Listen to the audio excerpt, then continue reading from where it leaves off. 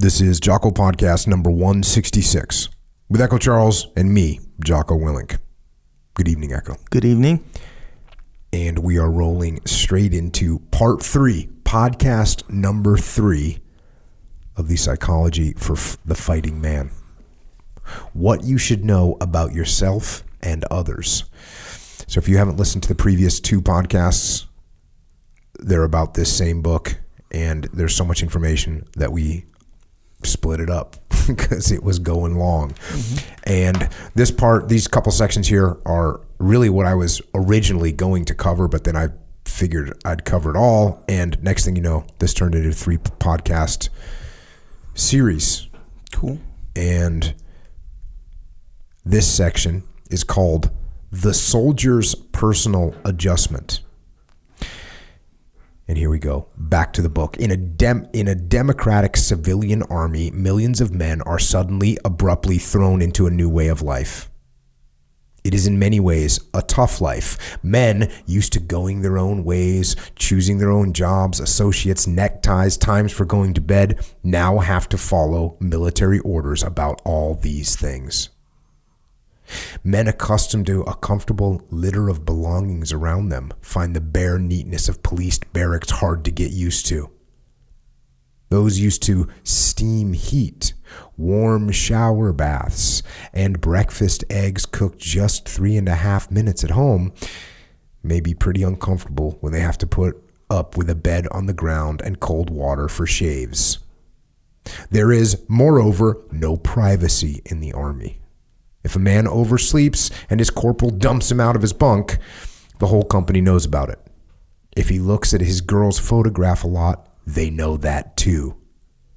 The business of living in a goldfish bowl and having to take razzing from his fellow soldiers is about the hardest thing for a sensitive recruit to get used to.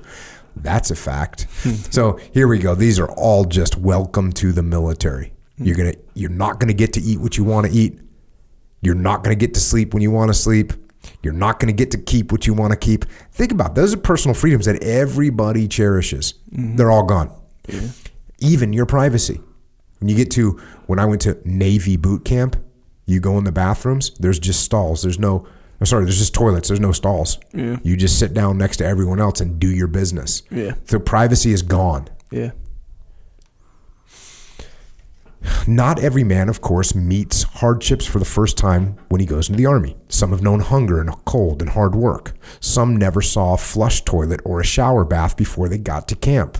Some never had a good square meal, well cooked. For them, the army is providing luxuries. That's true too. It's definitely not as true now as it was in 1942. Because in 1942, some people were still living out in the bush here in America. Yeah. And there's a lot less people still living in the bush in America now. They're still out there, though. But farmer, lawyer, banker, section hand, college man, or man of little schooling, they all must adjust themselves to an entirely new way of living. All must learn new habits. Young men may find it easier to make the adjustment than older men because they are ordinarily a little more flexible with habits a little less fixed. That's for sure. If you think you're going to join the military at some point, join when you're as young as possible. No attachments. And I was so just dumb, I guess, for lack of a better word. I just didn't care about anything. When I came in, they're like, we're going to shave your head. We're going to take all your civilian stuff. I'm like, whatever. Take it away. I don't care. But most men can fit themselves into the new life and work without too much friction. Those who do it most easily are the ones who accept the new life at once, throw off civilian habits with civilian clothes, and put themselves wholeheartedly into becoming soldiers. One of the hardest adjustments come with a loss of contact with family and friends. The soldier who misses friends at home is slow about making new friends at camp.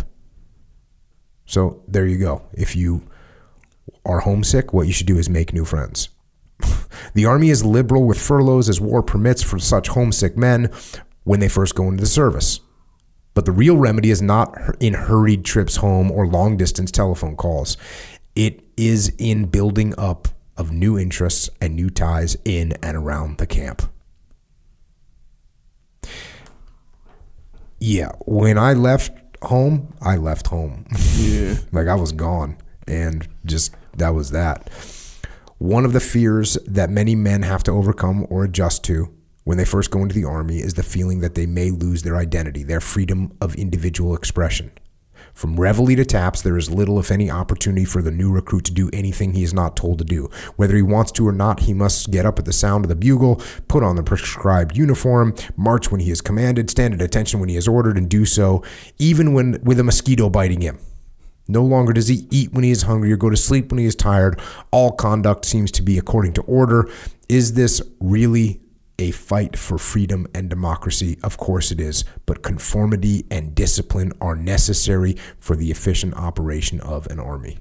And I will say this, it's only that strict during boot camp. I mean, for the most part, during boot camp, that's when you really are, every movement that you make is based on what you're being told to do. Once you get into the fleet or out into a battalion somewhere, it's not easier, but you do have more individual freedom. So some people, when I talk to a kid that's 16 and that's what they're worried about. Well, I really like to whatever. I like to surf. And I don't want to give up surfing. You'll have time to surf if you're stationed somewhere. Join the Coast Guard because they're always stationed near the water. There's an idea. Next, a soldier's worries. There is first the fear of death. It is best met by accepting the possibility of death as a natural part of the job and by being careful not to lose a sense of proportion about it. Again, it's weird for me to read this book because if you would ask me that before I read this book, that's what I would have told you. What you have to do is be like, yeah, there's a chance I'm going to die. And if you're scared of that, you should try and get over it. And I think the sense of proportion, that's saying, like, listen, okay, the world's not going to end if I die. No soldier is so important that he is justified in thinking the enemy is aiming that's what they're talking about. This is the sense of proportion is no soldier is so important that he is justified in thinking that the enemy is aiming every bullet, bomb, and shell at him. Besides, there are a great many men in the army and only a small proportion get hit in battle. And the greater part of those who get hit will live and get well-earned relief from the strain of combat. After that, there may be a Purple Heart, decoration, and some glory. This is when we're starting to lean a little bit towards propaganda. They're like, listen, you're probably not going to die, which that is true. And the amount of people that are in the military compared to the amount of people that go into combat, compared to the people that actually make contact with the enemy, compared to the people that actually get hit, it's a very small percentage.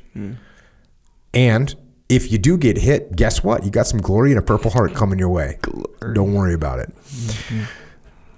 Yeah, like I said, this sometimes is leaning a little bit towards propaganda in a positive and truthful way, but you gotta take it with a grain of salt, as they say. Back to the book. And soldiers who have been through the worst of warfare are inclined to say that only a fool wants to live forever. They usually add the warning, but if you must die, make your death count for something. Don't throw your life away by taking needless chances. So that's the old, again, some propaganda for you there. Hey, listen, man, only a fool wants to live forever. Let's go get some. And like I said, there is some truth to that. Back to the book. Sensitive men may also worry or feel guilty over killing enemy soldiers, other men in action. Unless they understand this worry and face it squarely, they may head into trouble because killing is the main job of a combat soldier. This is something people tend to forget from time to time. The job of a soldier is to kill people. From the earliest childhood, American boys are taught that it is wrong, the greatest wrong, to kill. This principle is learned so early that it becomes part of them. As boys grow up, they forget most of what happened in infancy and early childhood. Few people, in fact, can remember much of what happened in their first 3 years. Yet they retain within themselves the attitudes formed during their earliest years. They don't remember ever learning them. It seems as if they always felt that way. If a man did not learn that it was wrong to kill until he was grown, he would learn it then with his mind. And he would be easy to lay aside that rule when war or emergency makes it necessary for him to kill. But the don'ts learned in earliest childhood become the voice of the conscience in the adult. They seem to be absorbed rather than learned. And even though his mind tells a grown man that the execution of criminals is justified, his emotions may rebel. Then, if duty forces him to kill, he may go ahead and do it, but afterwards he'll feel a vague uneasiness and anxiety. His conscience won't rest. Some men strictly brought up may even get sick at the stomach at the sight of a limp, pathetic body of a rabbit that has been shot. The cure for the anxiety that results from this kind of conflict between conscience and reason is to understand it. Once a man realizes that the feeling is natural in men brought up as an average American to respect human life, this particular worry won't haunt him so much. He may have a few bad dreams, but that won't interfere with doing the job ahead, disagreeable though it may be. Again, this is when we're trying to let people know that, hey, what you feel when you feel, oh, like I don't feel like I want to go kill people, that's okay. We get it. Here's why you feel that way. You feel that way because you've been told it since you were a little kid, but you have to bring your reason into the problem and logically calculate that it's okay to kill people. Tough. This is trying to tell a generation of American kids that they're going to go and fight and kill the enemy. That's what this is doing. And even letting them know, like, listen, you may have a few bad dreams, right? And that is probably one of the most minor ways of explaining the fact that you are going to have freaking nightmares and cold sweats. And they're downplaying that, but they're letting them know that that's what's going to happen. So this is definitely a book called The Psychology for the Fighting Man, and they're trying to use some psychology here to get the guys in the right mindset where they can kill. Next, the healthy mind. To be at his best, a soldier must keep his mind fit as well as his body. He must be mentally alert and accurately aware of his surroundings. He must shoulder responsibility willingly and accept the dictates of superior officers without resentment. That's interesting. They use the word resentment, not without question, but without resentment. He must be able to get along with other men without undue friction and with mutual pleasure. That's important. Undue friction. Like, there's going to be friction. You're working with other human beings. All other human beings are crazy. Yeah. The marks of a man with healthy mind or personality are, and that's one thing this book continues to do well, is it makes these little lists. So here's the marks of a man with a healthy mind or personality. 1, he uses his abilities with enthusiasm and satisfaction, although not always with happiness or full contentment. Okay, so I might not be totally into this, but I'm going to get it done in the best possible way.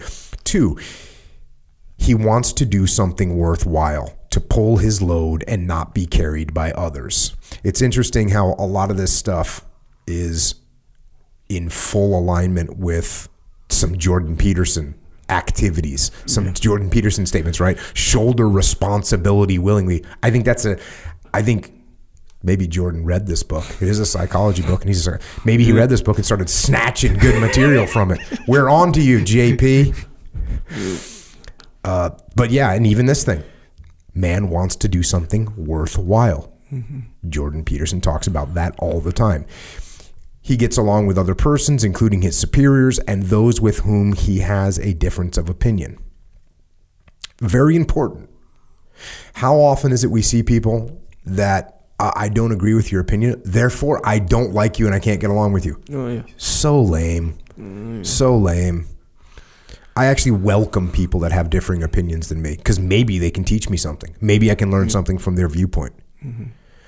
4, when he is disappointed or meets with deprivation or strain, he faces the situation with constructive ideas and a fighting spirit, not with fear, rage, hopelessness, or suspicion. So then he does not suffer from indigestion, headache, or pain, which, though not all at all voluntary, may be produced by mental troubles. So that's how you meet, like, problems with a good attitude, not with fear, rage, and hopelessness. 5, he perseveres in the effort to solve a problem or complete a task in spite of the difficulty and disappointment. Check. Perseverance. 6, he likes to give as well as take. Check. You ever known those kind of people that where they say that they can give but they can't take? Yes. Yeah.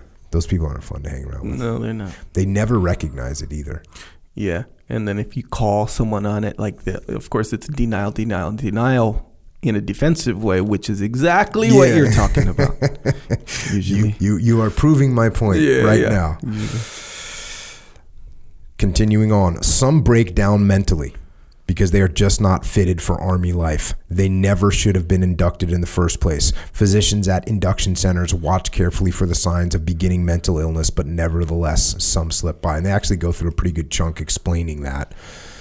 Just, you're not going to catch every person that has a possibility of having some kind of a mental illness. So some of them are going to end up, and you got to be ready to deal with them.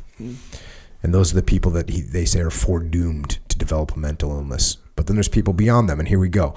In addition to those men who seem foredoomed to develop a mental illness, there are other men who break in the Army under battle conditions. These are real battle casualties just as much as if they had lost a leg. So this is interesting because we hear all these people talking about PTSD and whatnot as if it's new and as if it was unrecognized. This book is written in 1942. Yeah. And they're saying, hey, somebody that suffers that kind of stress under battle conditions, that's a casualty just like losing a leg. Yeah. So there you go. Yeah, and that's the part that's kind of, seems anyway, new, is that it's just as traumatic as the physical damage. Yeah. You know, like you said, it seems new. Yeah. Right? It seems new, but this is World War II. Yeah. And we always have to learn the same lessons over and over again. Why is that? Why do we have to learn the same lessons over and over and over again? It's a horrible reality. Back to the book. A man in battle may receive a blow on the head that will cause injury to the brain.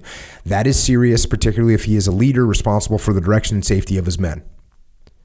This is an interesting point. Since the brain itself has no sense organs, a man does not feel pain when his brain is injured and may think he has not been badly hurt. This is how we end up with guys with TBI, with traumatic brain injuries, because your brain gets rocked around, but it's not like a bruise. It's not aching. I mean, you get a little bit of a headache once you experience a big blast, like the next day. I wonder why I got a little headache. There's a reason for that. Yeah. But even what seems like a slight wound in the head must be looked after carefully. Usually the wounded man should be relieved from duty. If even a small part of his brain is hurt, or if his head has received a hard blow which does not even crack the skull, nevertheless, he's likely to be confused or to act in a peculiar way in battle. So I think it's funny. Hey, look, you got a blow that didn't even crack your skull. They're like, that's their assessment. Yeah. It can't be that bad. It didn't even crack your skull. Even a guy that didn't crack his skull needs to get checked out, needs a little break. Back to the book. A direct blow on the head is not the only way a man's brain can be injured. The blast of a shell nearby can cause harm to the brain. Modern helmets, however, protect a soldier's ears and his brain very well. That's kind of rubbish. How a helmet protects your ears, and our helmets obviously are even more modern than the World War II steel helmet that they wore. At least ours are made of Kevlar now. That's not going to protect your ears. What we do have that protect your ears, though, is we wear a lot of people wear headphones. Yeah.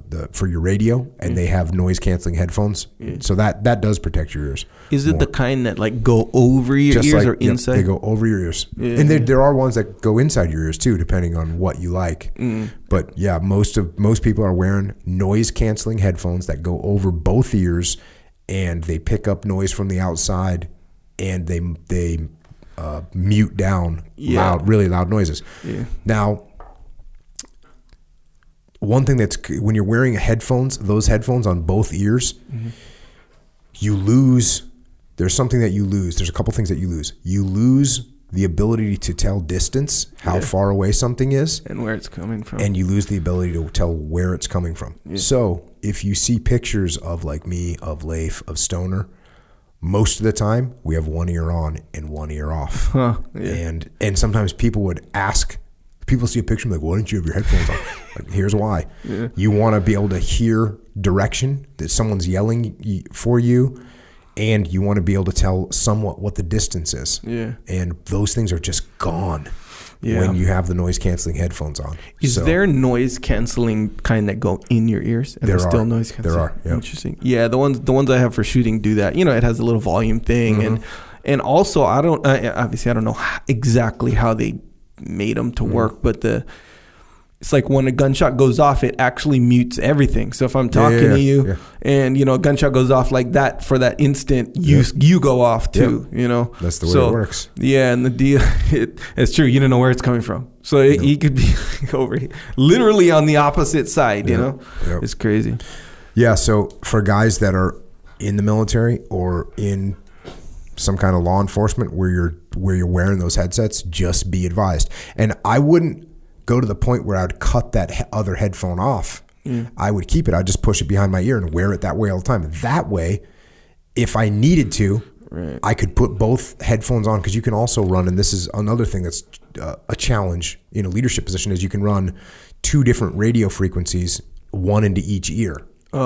And so when that's going on, then you got 2 voices coming in at the same time talking about different things. And it takes a little bit of practice to get used to that. And actually, it's something that they say women are better at than men. Yes, I've read a test. Have you read that? Yes. Yeah, I read some research about it. But women can listen to 2 conversations easier than men can listen to 2 conversations. But can they draw a bicycle? Well, we've been through this before.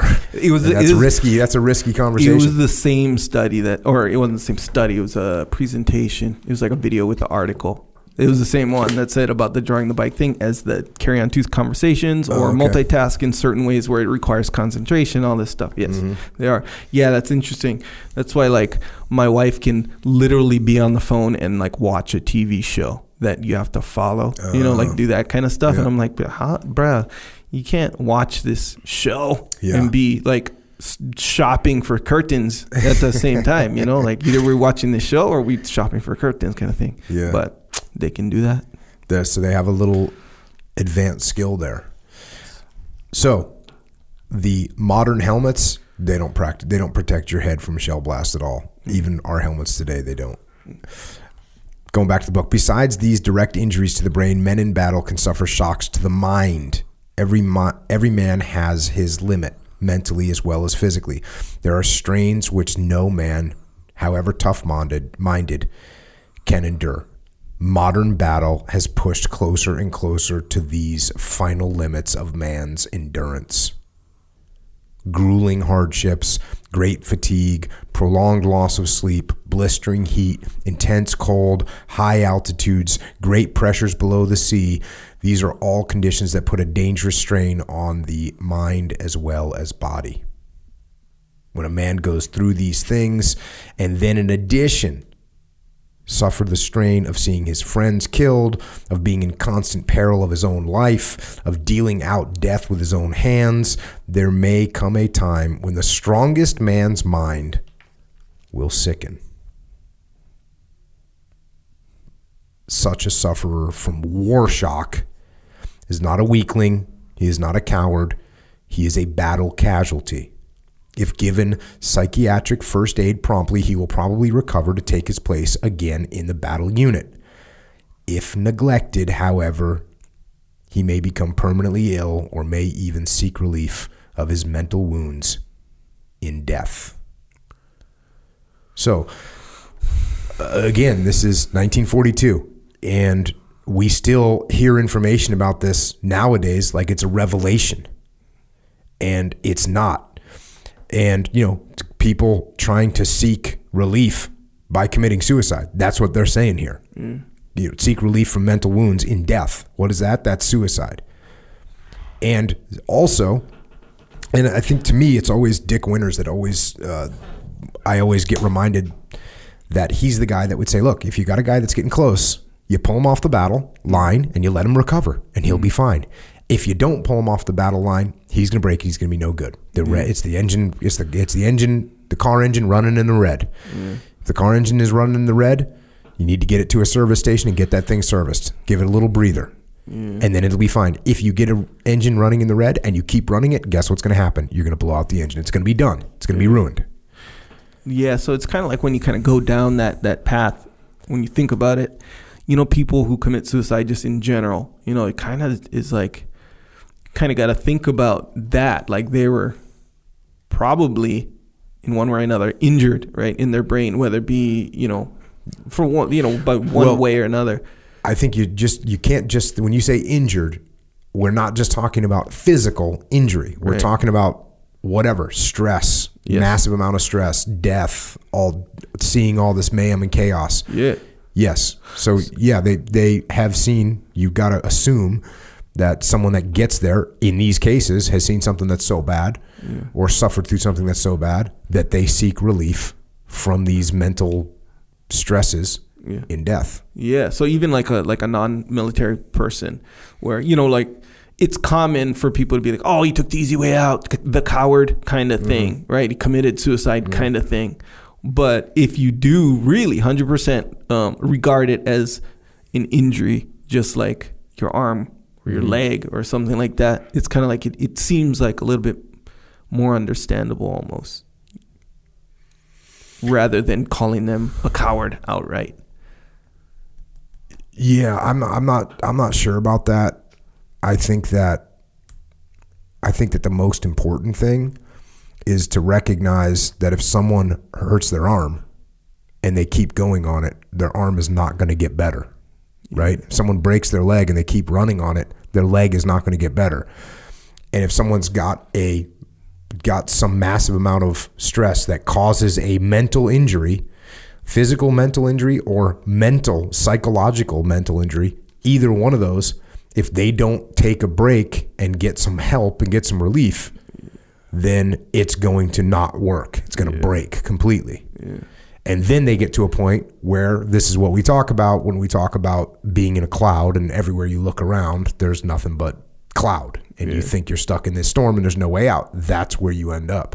Yeah. And, I think Peter Attia posted an article about a young woman who killed herself. And I wrote something in response on social media, something like, that's horrible to see.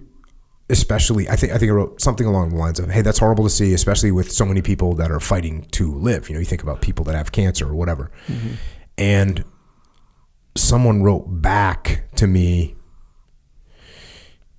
you don't understand mental illness. You don't understand depression. And I responded back and I said, and then he kind of said, it's not like that. And I said, you're right. I don't. I'm not a psychologist. I don't fully understand what it's like to have this going on. And it's the same thing when Chris Cornell from Soundgarden killed himself, and I happened to be on Joe Rogan's podcast the next day, and we started off the podcast, we were talking about it. And, it's the same thing, because what Joe Rogan and I are saying, and we're not psychologists, we're saying, it's got to be hard to dig out of that. Go swing a kettlebell, go do something active, which to somebody that's got massive depression, that just sounds idiotic. Mm-hmm. But to Joe Rogan and I, who get a lot of satisfaction out of swinging kettlebells and doing jiu-jitsu, it's like, that sounds like a decent idea. Right. Sounds like relief. Yeah. And so, hey, that's, of course, should I caveat that statement with, hey man, I'm not a psychologist. I don't really know. Yeah. When I feel like there's darkness in the world, I really like to do something physical. Tim Ferriss said the same thing. Get out of your mind, get into your body. Okay, so you have those conversations and you think, this is what I think. I can't change what I think. This is what I think. Someone could change my mind and someone could educate me, sure. But I'm just making a statement. Hey man, that's horrible to see. Yeah. It's horrible to see. Especially when there's people that have cancer or whatever, and they're fighting as hard as they can to stay alive, and someone else that doesn't have any diseases decides, you know what, I'm going to take my own life. I'm going to kill myself. That's horrible to see. That's my statement. Yeah. And someone, hey, you don't understand this. I'm like, no, I don't. Yeah. That's part of my point is, no, I don't understand this. And so I will say this. I've seen how fragile the mind can be. Yeah. And really, I should rephrase that, how fragile the mind is. Because I've seen people that seem to be going down a good path, and all of a sudden, out of nowhere, that path they're gone. And that's like shocking. So one thing, I guess, the part that I understand is that I don't understand it. And it's hard for me to relate to that. And it's hard for me to understand and say, well, I could have seen that coming. Right. No, actually, I couldn't have seen that coming at all. Yeah. At all. So the most interesting thing about this to me is this book is from 1942. And it's talking about the same things that we're apparently still discovering right now. Like that sometimes you need a break from combat. Like that when you come home, you might have some nightmares. Like that if you break mentally, it doesn't mean that you're a weakling. And Band of Brothers does a great job of that. The one character who's a total badass and all of a sudden he just can't take anymore. And they go, okay, no problem. And Dick Winters talks about it. And he says, yeah, no one lost any respect for that guy. The guy took his risks. He did a great job, and then he couldn't do it anymore. And David Hackworth describes it as, hey, people have a cup. And the cup gets filled up. And when it's filled up, it's filled up. You can't put any more in there. You can't put any more combat in there. And it's not, some people have a bigger cup than other people. It's no disrespect. It's not a negative statement. It's just that's the way it is.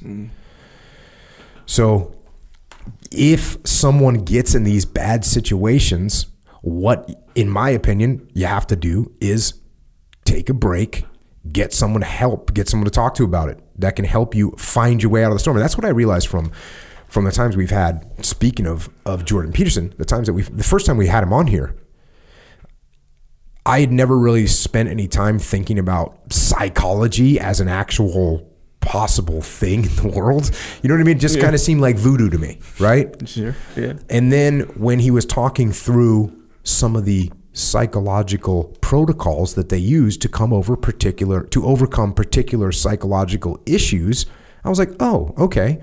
So this basically is like a car mechanic, right? Yeah. You come in to me and you've got this problem with your car. Cool. This is what we're going to do to fix that problem with your car. And so there's a certain amount of psychology that was revealed to me from Jordan as like, oh yeah, this is when you have this situation, this is what you do to heal it.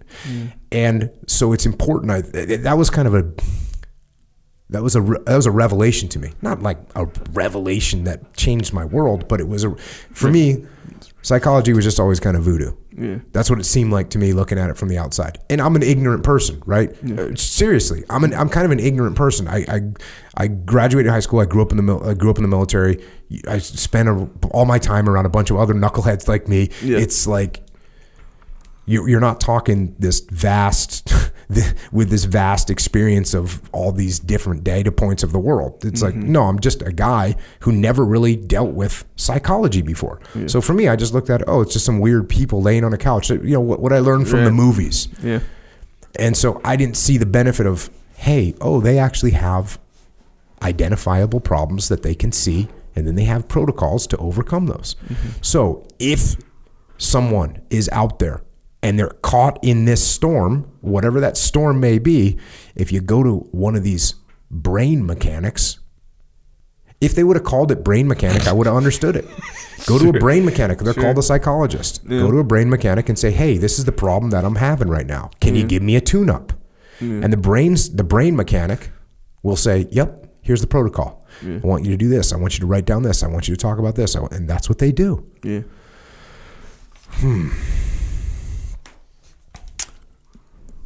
Mental danger signals. Back to the book. Mental first aid is just as important as physical first aid for preventing casualties and losses to the service.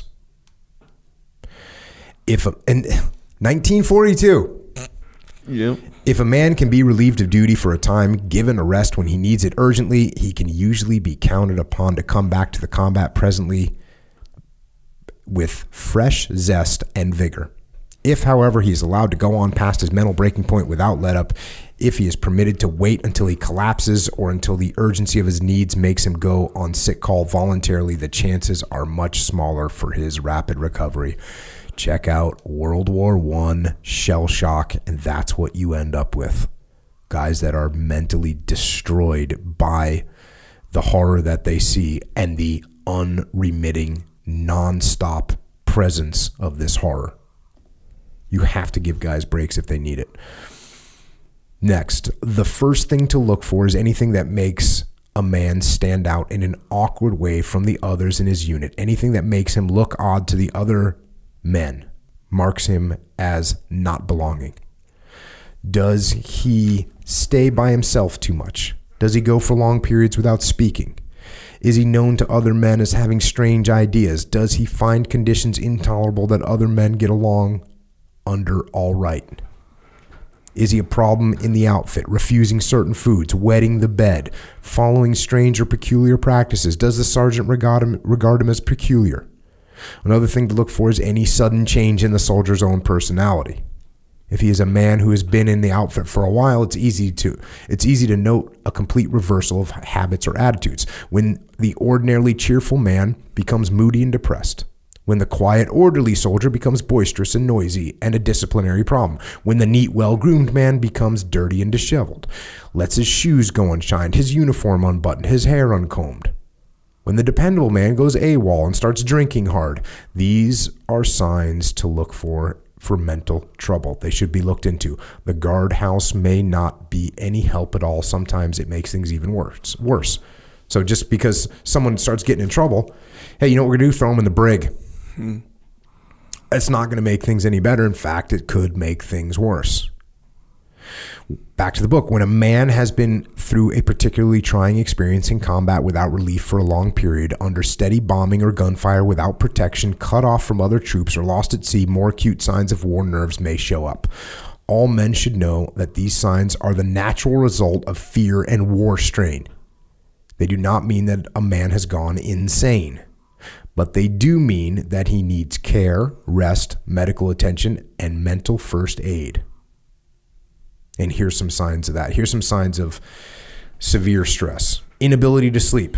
Terrible nightmares in which the battle is repeated over and over. Inability to eat. Buzzing or humming in his ears. Shakiness. General weakness. Weakness in certain parts of his body as the knees or the wrist. Dizziness. Peculiar feelings in the heart. Fluttering, pounding, skipping a beat. Difficult breathing. Restlessness combined with a feeling of being penned in, an overwhelming desire to push people and walls out of the way. Rest is the principal cure for these indications of war nerves. Rest and the care of a medical man who understands such cases, and an understanding on the part of the soldier of what is wrong with him. These feelings are natural enough for anyone who has gone through the difficult conditions of combat, but they are very frightening to a man who does not expect them, even more distressing than the shells or bombs or torpedoes themselves. This is when it's important to understand what's happening. If you don't know why you're shaking, if you don't know why you can't sleep at night, if you don't know why you can't eat or why you feel weak, why there's ringing in your ears, if you don't understand why those things are happening, it's going to be worse for you. It's just unexpected. It's unknown, and we're afraid of the unknown. Officers who understand these matters can do a great deal to relieve the men's fears of war nerves and to prevent them by their own calm recognition of the fact of nerves and their cause. So, hey, officers like, hey, man, look, you've been out here for a little too long. We're going to give you a little breather. How the mind protects itself. The body has defense mechanisms. So has the mind. Touch a piece of hot metal and instantly you have withdrawn your hand before you know what you are doing. If something flies towards your face, you shut your eyes without stopping to decide how to close them. These are natural means for self-protection. When the mind is attacked by unpleasant ideas, dangerous fears, it too has a way of withdrawing or of turning away and shutting out what cannot be endured. When you see a man of ordinary good common sense becomes strangely blind to facts, refuse to believe that his lost brother has really been killed, or refuse to see that he himself is to blame for a disastrous failure, that man's mind is automatically protecting itself from a truth so bitter that he can't take it. A little bit delusional. It might be dangerous, even were it possible, to convince a man of the actual facts. He might, if compelled to face them, commit suicide. That has happened more than once. An obstinate refusal to accept the truth on the part of a man of ordinary good judgment is a danger signal, just as a fever of 103 degrees is the signal of a serious physical danger. Don't try to argue with such a man. He should be given a rest or a furlough from the duty and the strain. It is apparent that the mind is hard hit. When he is fit again, he will be able to see clearly once more. He will rid himself and go back to normal, just as the fever patient does when his temperature goes back down. But it is only when the mind's natural protective mechanism are used to an excessive or unreasonable extent that they point to a sick or exhausted mind. Every normal man uses them daily to some extent. This is the way they work. And this goes through a bunch of things that we all do on a daily basis, normal people, to deal with things. One, passing the buck. You see this every day. When a man fails or is humiliated, he can shrug it off or freely admit it is his own fault if the failure is trivial and did not mean much to him, or if he has strong character. If the failure is a great personal tragedy, all but the man of an extraordinary strength of character will try to put the blame on someone or someone else. Someone or something else. The man who thus fails will seize upon any plausible excuse. He blames the weather, the man who gave him wrong advice, or the man who got in his way. Sometimes he may even imagine a plot against himself and persuade him that everybody is down on him. Humiliation and defeat are hard to bear. Instinctively, every man wants to try at once to get out from under when blame hangs over him. Habits of good sportsmanship usually prevent him from doing so, but still, in his own mind or among friends, he will say, "But it wasn't my fault." That's an amazing section. Yeah. Obviously directly related to the idea of extreme ownership. The fact that it's only a man of extraordinary strength of character who will take the blame. Yep. That's the only person. Everyone else is gonna. And what I think what's important about this is to recognize that we all subconsciously know this. So when you screw something up and you go, well, we didn't get the supplies we were supposed to get and that's why we failed. Everybody knows that that's a little character flaw you got right there just shined through. Yep. That's what's going on. Yeah. Right? It's a little character flaw. Yep. And you hear it all the time. Yeah. It's so obvious to everyone when you're making an excuse. Yeah. Well, no one believes your excuse. No one believes your excuse. Even if everyone's making an excuse. Yeah. Doesn't matter. It's still the subconscious. It's like everyone, let's say me, you, I don't know, Leif, there's a bunch of people in a room, and we're all making excuses. It almost seems like each individual guy would be like, oh, they're making excuses. Meanwhile, like, they're not thinking, oh, I'm making excuses too, It's a scary thing. And what's cool is, as soon as someone goes, hey, you know what? This is actually my fault. Yeah. Other people go, oh, man, I need to say that too because I screwed some stuff up. Yeah, it's kind of like you ever been in like a big meeting and it kind of goes off the rails a little bit. Yes, big meetings. You have? Okay, good. So, wait, have you ever been in a big meeting? Or is your big meeting with like your wife and your two kids? Believe me, that's a huge meeting. Yeah. And then, let's say it goes off the rails and people start like essentially raising their voice, maybe not yelling, but and now everyone's talking, you can't hear what anyone's saying, right? But everyone's voicing their opinions essentially just a little bit more passionately, right? But you can't hear what anyone's saying, right? That happens a lot. Yep. So it's kind of the same concept Because even when you are not saying anything, everyone else is talking, you're compelled to be like, be quiet. But what did you just do right there? You just added to the noise with the thing, rather than like handling it kind of consciously and be like, okay, I'm not going to add to the noise. I'm going to be quiet. Yes. Taking ownership is contagious, and making excuses is contagious. They're both contagious, and they'll both run rampant and wild until you put a check on them. The good news about that is taking ownership is the stronger power. Yeah. So if someone in that group starts to take ownership, that virus will spread stronger than the excuse making virus. Yeah. Okay, the next thing that people do is the false front.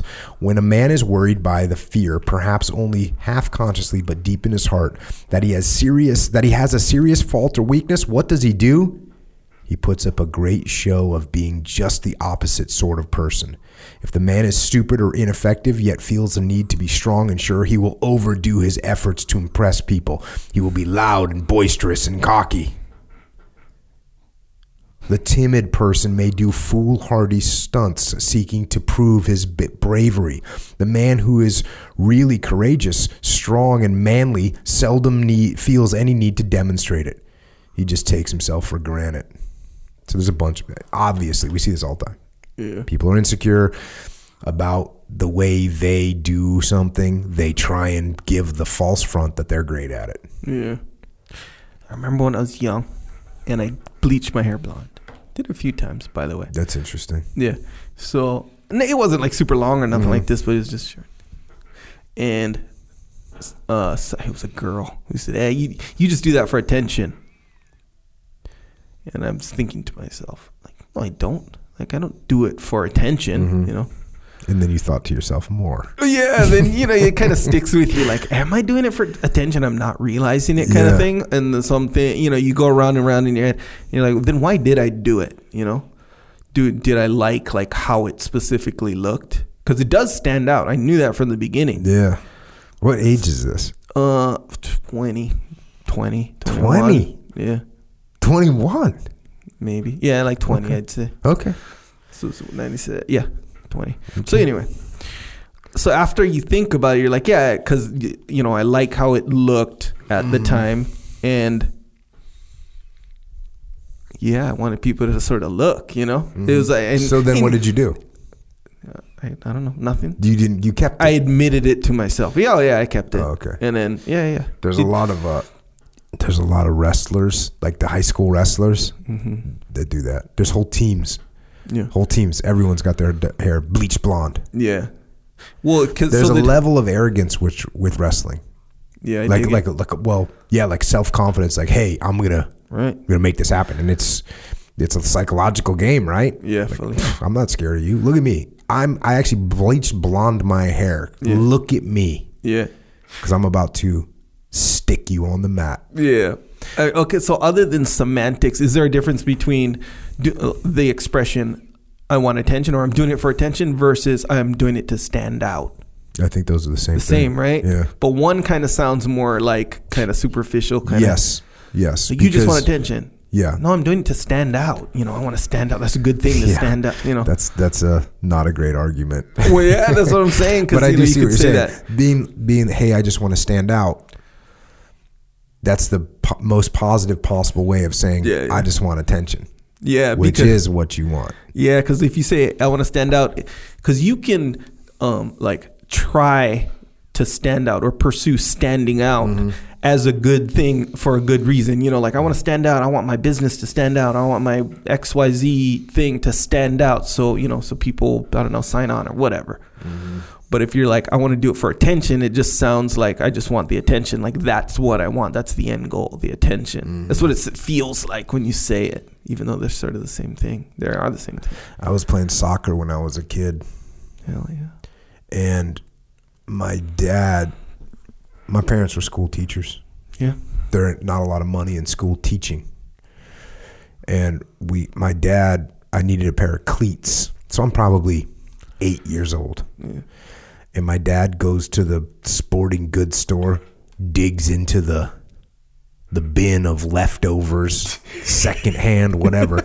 Sure. And he gets, and the pair of cleats that fit me is white. It's a pair of white cleats. Yeah. This is 78. There's no one with white cleats. This is not. Everyone has black cleats.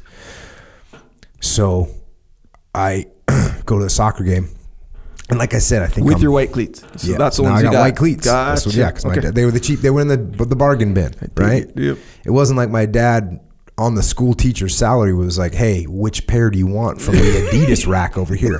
No, you're getting the new buck. You know what that is? No. It's like fake leather. So you're just getting the fake leather, plastic cleats. They're white, whatever. But I was out on the soccer pitch, and I want to say I scored a goal. I think.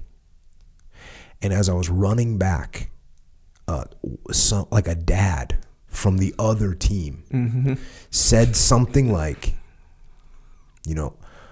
you think you're the big star now with those white cleats. I don't know if he was being nice. Possibly he might have been being nice. It didn't sound like it to me at the time.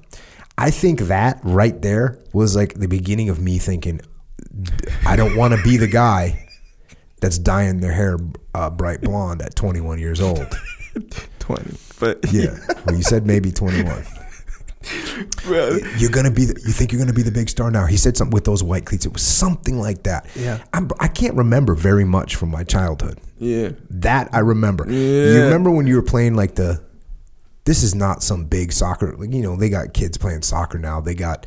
They're looking like a professional soccer team. Yeah. No, you remember them things you had when you were a little kid, the yellow shirt that was like elastic around the bottom, and you just put it on over your other shirt. So it was like the yellow team versus the other team. It was one of those things, right? We're not talking high level. We're not talking high level soccer playing. Sure. We're talking yellow jersey. Yellows against the regular kids. Yeah, what they call intramural. Yeah. Or something and so like there this. I was with the white cleats on, and I remember thinking, that guy thinks that I'm trying to make a spectacle out of myself. And he didn't say nice goal. Right. He said, "Oh, you think you got some nice cleats?" Yeah. Were you celebrating all hard or something, or you just you running did back? Your thing? I was running back. Yeah. He was hating. I'm trying to think of when I celebrated hard, because that's something I remember a couple times in my life, celebrating hard and being like, "Man, that was a bad move." And again, it's probably the same age group, like It's weird, man. That's kind of deep though, where that because it's the opposing team's dad or somebody on the opposing.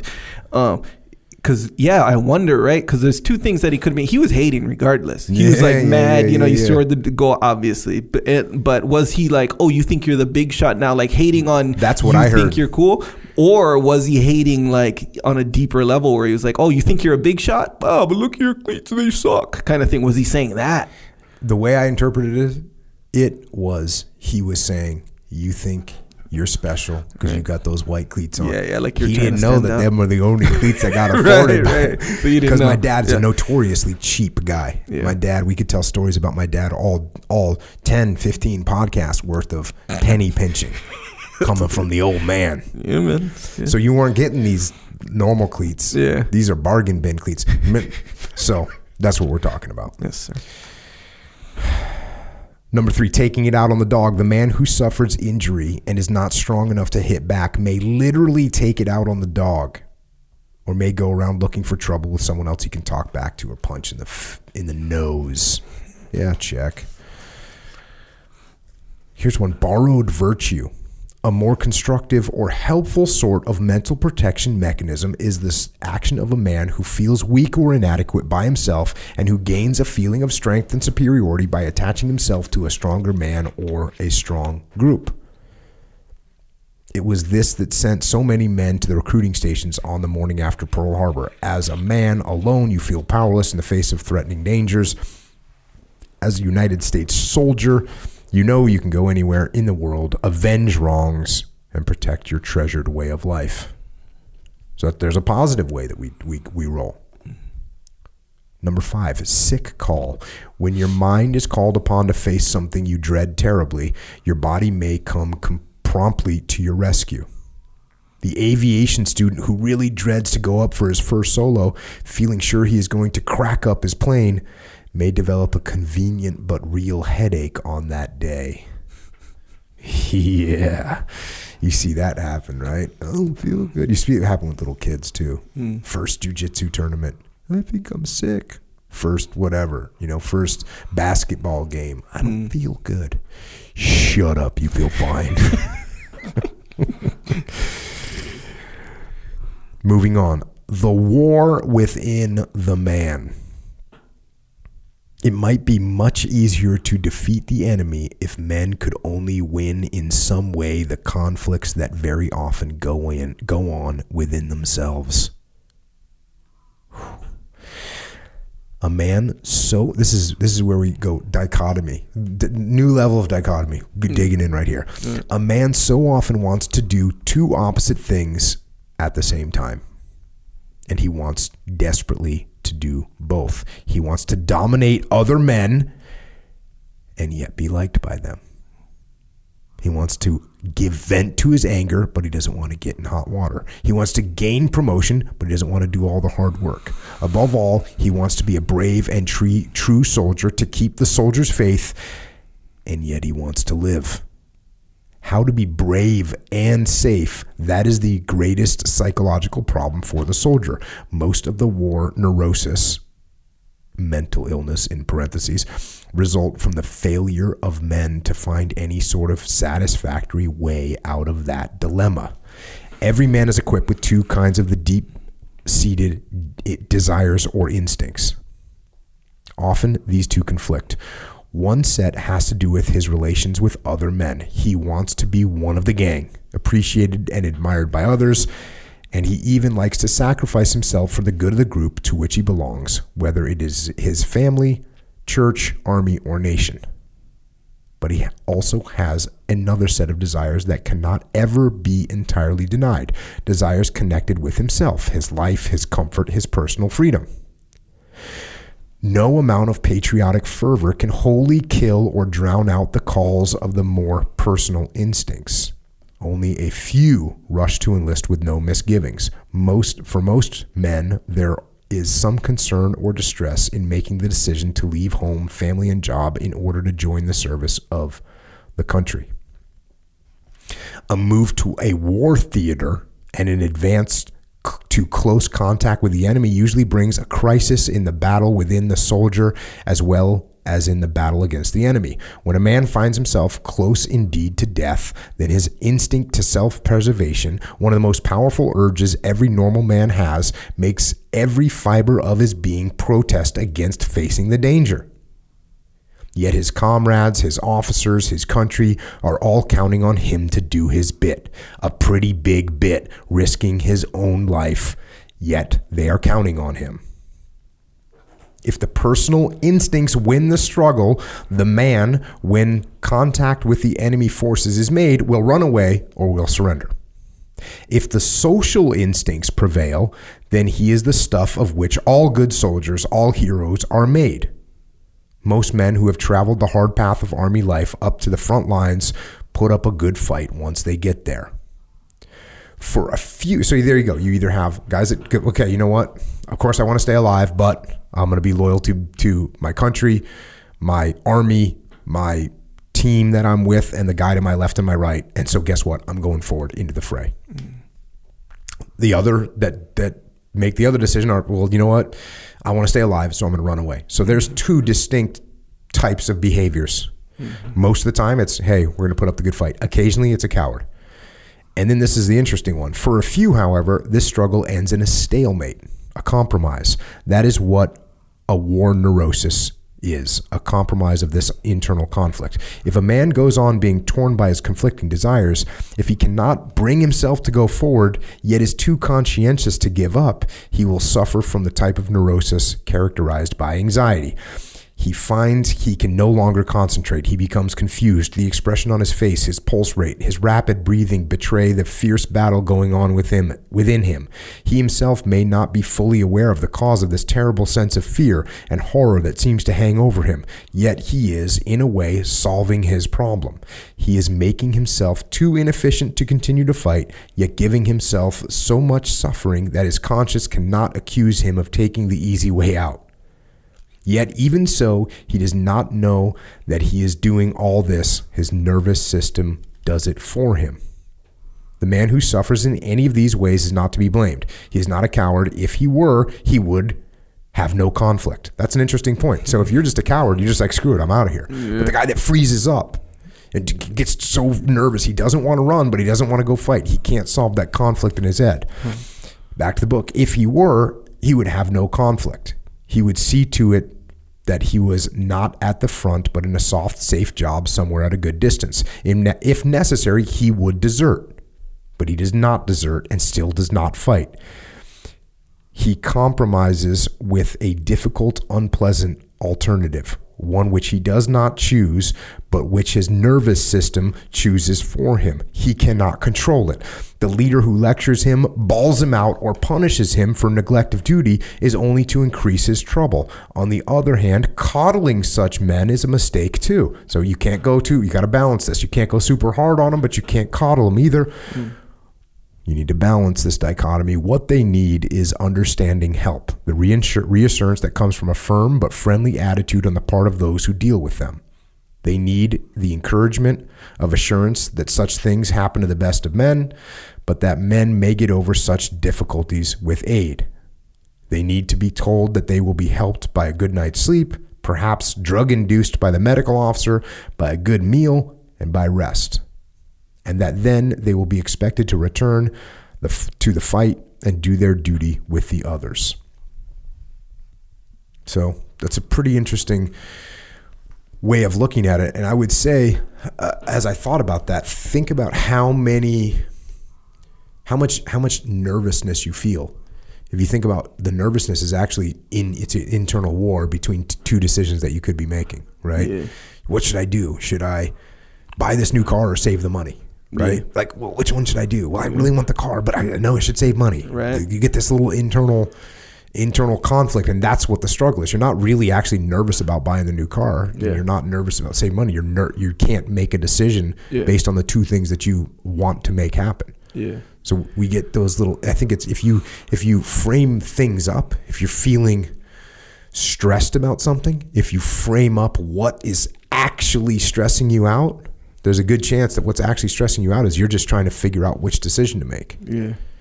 Yep, that is true. And one thing that you can do is if you play your card, if your brain plays the game out, you can not make a decision. Oh, yeah. Because, hey, you're just not making a decision. Bro, it's like that. It's crazy how that's the first I've heard anyone articulate that little thing. Because, bro, I'll get that in the most, like, stupid, mundane things. So... okay, bear with me. I'm unloading. I'm unloading the dishwasher. So on this side of my kitchen, which is like it's kind of a longer kind of kitchen, so on this side, this is where pots go. But it's not just pots; it's pots, and then certain kind of these little soy sauce dishes, and then on this side is like silverware, and then there's like plates, right? Mm-hmm. So I'm unloading the dishwasher, and I'm trying to be efficient. I'm not rushing, but I'm trying to be efficient. Mm-hmm. So I have I get like maybe 4 dishes of sorts at a time. Yep. And so, but I look at what I grabbed, and I get this feeling like, shoot, where do I go? Do I go here first, and put away the pots first that I have in my hand, or do I go over here? Because if I go over here, I can do that, kind of thing, and I'm at this little conundrum. But I'm like, you know what I should do? And this is all just going on in my head. It takes maybe like 4 or 5 seconds, but... Dang, that seems kind of long, actually. But no wonder you ain't making videos. You're in there debating yourself about pots and pans and glasses and soy sauce dishes. Who has a soy sauce dish? Is that an actual thing? Yes, it is. Come on, man. Bro, and it's bad because this is, I'm not exaggerating. This literally goes in my head, and it's this micro little almost anxiety. It's not anxiety, but it's like, it's there. It's something.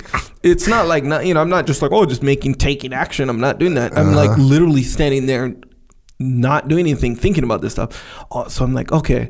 Well, I'm glad you're not in a situation where you have to make actual decisions. Bro, me too. That would be a problem. If this is any indicator, it will be a problem. So I'm looking and I'm like, shoot, where should I go? Should I go this side? I said, no, you know what I'm going to do? I'm going to put this whole side, the dishes that go on this side of the kitchen, I'm going to put those back. I'm going to grab stuff that all go on that side. Yeah. But wait, now I got to take the time to put this back in search and grab other ones. I'm losing time. That's less efficient given the point that I'm at right now. So I'm like, man. And then, then of course I'll just be like, whatever. I'll just kind of go. But the point is, Brad, that happens. It literally happens. If it happening to you, Echo Charles, with dishes, I can imagine that other people feel it when there's actual decisions to be made. And just to wrap this whole thing up, and I don't want to talk about that anymore, ever. But if you were smart, you would just organize your kitchen so that everything is co-located. All things that go from the dishwasher go into this small area. Yeah. So think about that one. Well, don't think about it for too long, though, bro, because I don't want you to freaking stress out over it. Get anxiety. But that a lot of those, like he puts it in terms of like two kinds of instincts, right? Yeah. Like, social and social and human survival. Yeah, it's like a big one, or a way to see it is like how you pointed out to me, like the long game. It's like either you're playing the short game or the long game. So it's kind of like that. Like there's like you had the example of the buying the car thing. Mm-hmm. That's a short term versus long term payoff situation. Yes. Most things are when you have that little conundrum. Mm-hmm. Like I'm going to eat this pot of or this pan of brownies, but I want to eat those brownies because they're delicious. But I don't want to get put on weight or whatever. It's kind of the same thing. I want both kind of thing. But they most of the time, I think anyway, it sorts itself out to be a short-term versus long-term struggle. And I think the important thing here is that you can actually take this concept and apply it to meaningful decisions that human beings have to make. Not just soy sauce bowls and brownies. No, diet is a big one. It's not a big one when you compare it to storming the beaches of Iwo Jima. Just saying. I agree with that. Yes, sir. And speaking of which, and this part here is probably written more directed at you. Back to the book. Men differ greatly in their abilities to stand up under this internal personal conflict. Most men can come successfully through terrorizing experiences, revolting scenes, and exposure to death. War is older than history, and all nations and tribes have resorted to it. So even the terrorizing experience that you have with the soy sauce bowls. That's rough. Continuing, the average soldier has conflicts, but settles them himself with no one else the wiser. So he finds himself free to fight with his whole strength. On him, the average free soldier, victory depends. Fortunately, the first contact with the enemy is the hardest. In seasoned troops, internal conflict diminishes. They have faced the worst and know it is not intolerable. Even soldiers who have to retreat are not defeated if they have learned to conquer their own fears. That's a good one. Even soldiers who have to retreat are not defeated if they have learned to conquer their own fears. They will advance another time, having once won the fight with the inner man and having faced the reality of battle, finding in it less terror and more opportunity for success than the green recruit could ever have believed possible. So now we get to this section in the book. And like I said, this is the section that I actually wanted to cover, but we ended up covering this whole book over the course of 3 podcasts. And this section is called Leadership. You can't boss a brick. You can't even boss a dog unless the dog has been trained to obey and has formed habits of responding to commands. And before you can boss him, you must know what commands he will respond to. The famous seeing eye dogs can do wonderful things to aid the blind, but both dog and master must first go through a period of training. So there you go. And now we get this. Authority is not power. That's an epic statement. Listen to this. No amount of legal authority over the grizzly bears of British Columbia would enable you to get yourself obeyed by them out in the woods.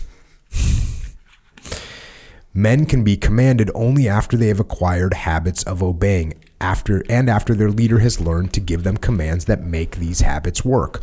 All successful leadership thus depends on the habits of those who are to be led. The officer standing before his men is limited in the direct exercise of his authority by what the troops are able to get through their eyes and ears. So this is just interesting. You're going to see in this opening section here, it's really leaning towards that traditional military idea of leadership. It's like, look, if you're trained correctly and I give you an order, you're going to listen. Mm-hmm. And so that's where this thing kind of starts off with. And as you probably can figure out, that's contrary to what I believe effective leadership to consist of. But it's talking about it. And even though I don't believe that's the most effective form of leadership, and as a matter of fact, I know it's not the most effective form of leadership, that being said, it is a form of leadership. And it can be effective. It does work in many situations where it's like, look, I'm the boss. I'm the one that's writing the paychecks. I'm the one that's got the rank. And when I tell you to do something, you're going to get it done. And that is a normal sort of baseline, rudimentary form of leadership. So it does exist. Back to the book. When authority is not obeyed, the fault may lie in the manner of speech of the leader, or else it may be that the men are in need of basic training. So look, if people aren't listening to you, it could be the way that you're talking to them. Mm-hmm. And now it starts to, and the reason I said this is starting off talking about type of leadership that I don't really find to be optimum at all, but you're going to see that it starts to lead towards the type of leadership that I do believe to be effective, and they actually believe it to be the most effective too. So continue on. It is often said that a good leader knows how to handle his men. Actually, however, it is not possible for any leader to handle his men. It is himself that he handles. Then the men react to his deportment, and the way in which they react depends in turn on their habits of thought and action. So that's a great statement. Being the leader, it's you don't handle your men, you handle yourself. You're the one that you need to handle. And then if you handle yourself correctly, the team will then react to the way that you handle yourself. Mm-hmm. So that now we're starting to lean towards what I believe to be good leadership. That's leading by example. Next section, discipline. In an army, much of this training on which leadership depends is established by discipline. Discipline is training in the habits of attention and obedience. Without such habits, we might have a crowd or a mob, but not an army. It is quite possible to lead a mob, yet such leadership is uncertain, depending largely on the accidents of personal appearance and on fortunate timing. In an army, however, there have been many leaders of many ranks, and they have been interchangeable. If a leader is killed, another must be ready to take his place and lead men.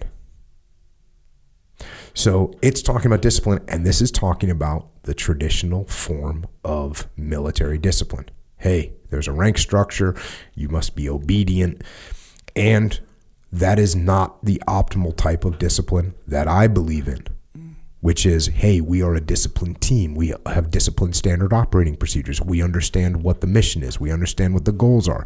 We are going to move in that direction with discipline.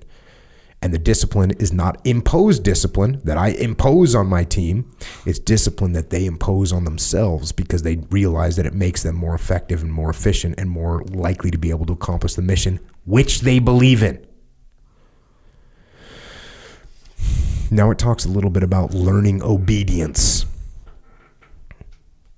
And again, obedience to me is not something that I'm looking for from my team. It's not what I'm looking for. I'm not looking for obedience. I'm looking for people that know how to understand what the goal is and that are going to move towards the goal. The first requisite of command is attention. So you got to get people to pay attention to you. That makes sense. What men do invariably and repeatedly is finally drilled into them, becomes for them second nature. They learn to perform acts or maneuvers in response to commands or orders because the command or order has always been accompanied by the act and the act by the command. Mere lecturing never trains men in action. At best, it makes them learn mere word sequences, except when the listeners already know enough about the required action to perform in imagination. Learning something new, in other words, requires participation. You don't learn to swim by taking a correspondence course. So yes, you have to drill people. You have to make it second nature. That is true. And we did that in the SEAL teams. They do that in the military. People know what they're going to do. When they get shot at, they know from a certain direction, everyone knows what they're going to do. And we drill it over and over and over again until you don't have to think about it. It's second nature. Unfortunately, bad habits, as well as good, can be learned. If on spoken command men do not respond, then they are learning not to respond. Whenever they are ordered to do something they cannot do, they are learning to disobey. Military manuals embody this fact in a rule: never give a command that you do not expect to be obeyed. Now, that's a brilliant statement, and I don't necessarily think it's a brilliant statement for the same reasons, but actually pretty close. If you wait, if I'm looking at you and you're working for me, and I say, hey, you need to get all this stuff moved by noon today, and I know there's no physical way for you to do it, I'm wasting it, and I'm diminishing my authority over you because you're thinking, no, there's no way I can do that. So now you're definitely not going to do it. And the next time I say to get something done, you've got already a preconceived notion that you don't really have to do it. Yeah. So that's a great statement. If you're in charge, never give a command that you don't expect to be obeyed. Don't do it. Keep your mouth shut. Figure out something that can be done. Thus, a young leader, when he finds himself so situated that his command might be disregarded, must refrain from giving it. He must first try to change the situation, capture the attention, or he must merely wait until he is reasonably certain that when he gives his order, it will indeed be obeyed. So, makes sense. And now we get into the section called the leader. And this is now where we start to come towards the vision of leadership, or the principles of leadership that I believe in. Back to the book. A good leader does not depend solely on the authority that discipline gives him as an officer or non-commissioned officer, for good leadership goes far beyond discipline. A good, experienced leader inspires respect, confidence, and loyalty in his subordinates, all of which enable him to get from his men performance far above what a new leader could command. So there you go. All this stuff that we just talked about, you got to train them, you got to have discipline, you got to make sure they're going to obey your orders, you got to teach them obedience. All that stuff is nothing compared to the power of respect, of loyalty. Continuing on. In this, the leader can rely on the generous cooperation of his men, for men have a natural longing to respect and have affection for their leaders. They want to be proud of their officers and non-commissioned officers just as they want to be proud of their unit and their branch of service.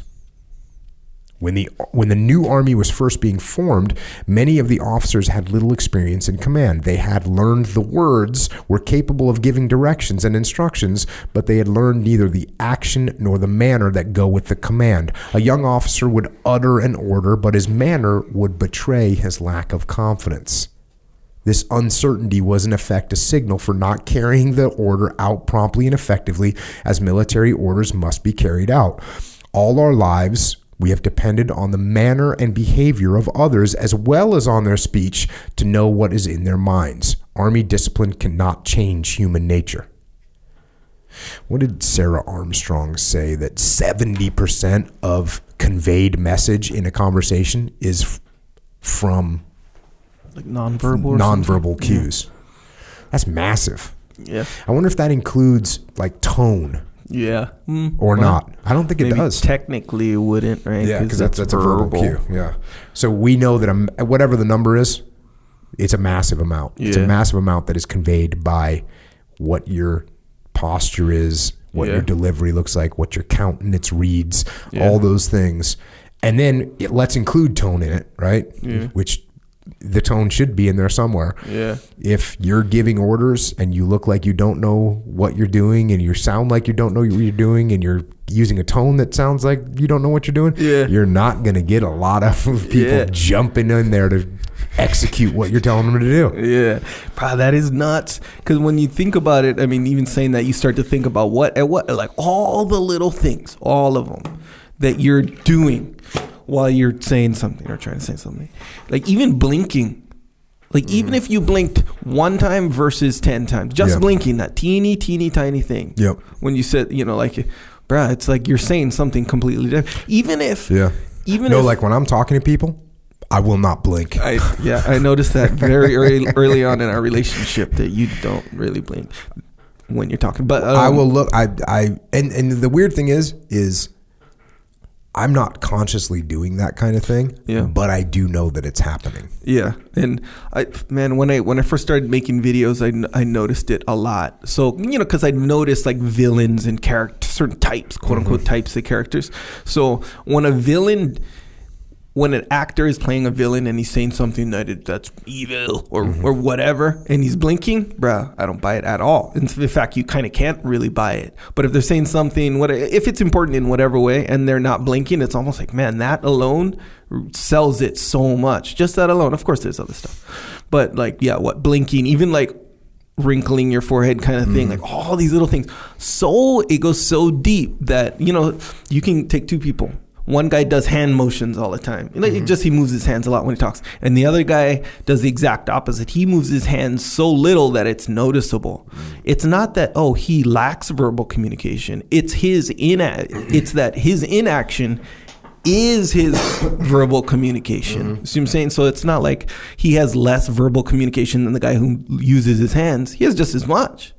He's just saying something completely different because he's still. See what I'm saying? So it's like just all these nonverbal things. That's how deep it goes, man. Yeah, and this is where self-awareness, this is where role-playing, and most important, because look, you're not gonna become an Academy Award-winning actor.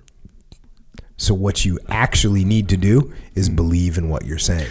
Yeah, that's what you need to do. Because if you don't believe in what you're saying, your troops are looking at you thinking, he doesn't even believe this. Why am I going to go charge this machine gun nest when this guy doesn't even believe that we should be charging this machine gun nest? Yeah. And yet, if you truly believe that this is what should go down, people will see that you believe it and they're going to follow. Yeah.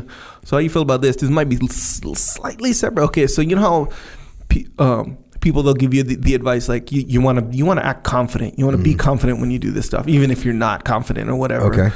So it's kind of like people can smell when you're not confident and you're acting confident. Same way they can smell it when you're trying to act casual or act relaxed. But I can see, you know, everyone can see that. But if you do it enough, don't you get kind of good at it? Well, that's the thing. The advice that I give people isn't go be confident when you talk to people.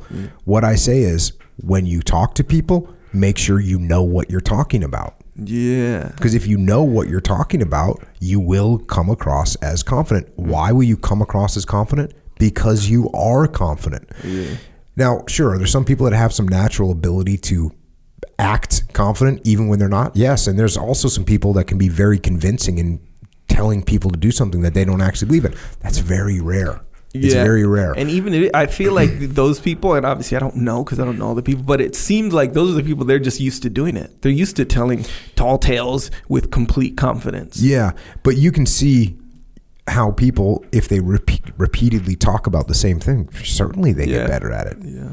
And can they take that too far where they're just turning into a robot that's up there reciting something that they've heard and people go, oh, this guy just got this memorized? Because that's jacked up too, right? Yeah. Like, if you just go, oh, this guy's just memorized this thing and he's not really into it, right? That's not a good sign either. Yeah, people can see through that. Yeah, if it's like manufactured enthusiasm or something like that. Yeah, if they can smell it for sure. Yeah, but because some people like they'll memorize it. Let's say if it's a speech, it obviously depends on the context totally. But you know, if it's a speech or a lecture or a presentation that somebody's giving that they always give, and you know when they talk about this XYZ exciting part or you know important part. they've done it literally 10,000 times. So they're not going to convey natural excitement. They have to sort of manufacture it for the crowd kind of thing. And yeah, if that, manufactured excitement comes off as manufactured to the crowd, that'll jam your whole thing up. Yeah, and I think that's why you have to be talking about something that you know about is part one. And part two, you have to be talking about something that you care about. Yeah. If you don't care about, you don't want to hear me stand up and talk about something, whatever. You don't want to hear me talk about candle making. Sure. Right? Because I don't care about candle making. In fact, I don't really like candles. All right, cool. I'm just being honest here. I respect your opinion. I don't like candles. Why would you have candles? It's 2019. You have a light, right? Well, there's many different reasons for candles, but yeah, man, mood lighting, scented. Okay. My point is, I don't like candles. You don't want to hear me talk about candles. You don't want to hear me talk about the construction of candles because I don't care about it. And I'm not going to give a very passionate talk about candles, even if I studied the subject matter. If you hear me talking about leadership, you can't harness the enthusiasm that I have for talking about leadership. You can't hold it back. It's coming out. It's unbridled. It's coming out because I really care about this. When I'm talking to a bunch of people that are leaders, I want them to win. I want them to learn. I want them to absorb what I'm saying because I know it can be helpful to them because I've seen it be helpful to thousands of people. So I want them to get the message. And so it's going to come out that way.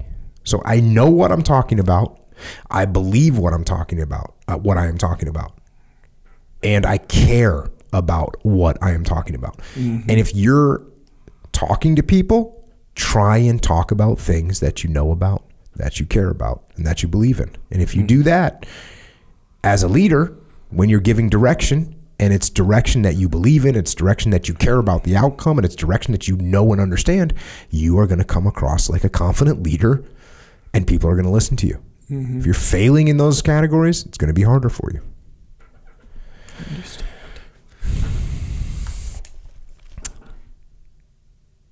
This is interesting. Continuing on, and we just went on a little riff right there, but a leader is actually giving conflicting orders if his uncertain manner hints that he does not expect obedience or that he thinks he may not be obeyed. So even if you stand up and you say it, you can give conflicting orders if you just look like you're unsure of what you're doing. Well, yeah. Although it is possible for the new leader who has lacked experience to imitate the manner and tone of wiser leaders around him, only practice and command develops the appropriate manner and tone. And I would go further to say, it's not just about practicing. You're not going to become a good actor. What you want to do is you want to believe in what you're saying. You want to care about what you're saying. You know about what you're saying. Next, lack of a confident manner inevitably interferes with command.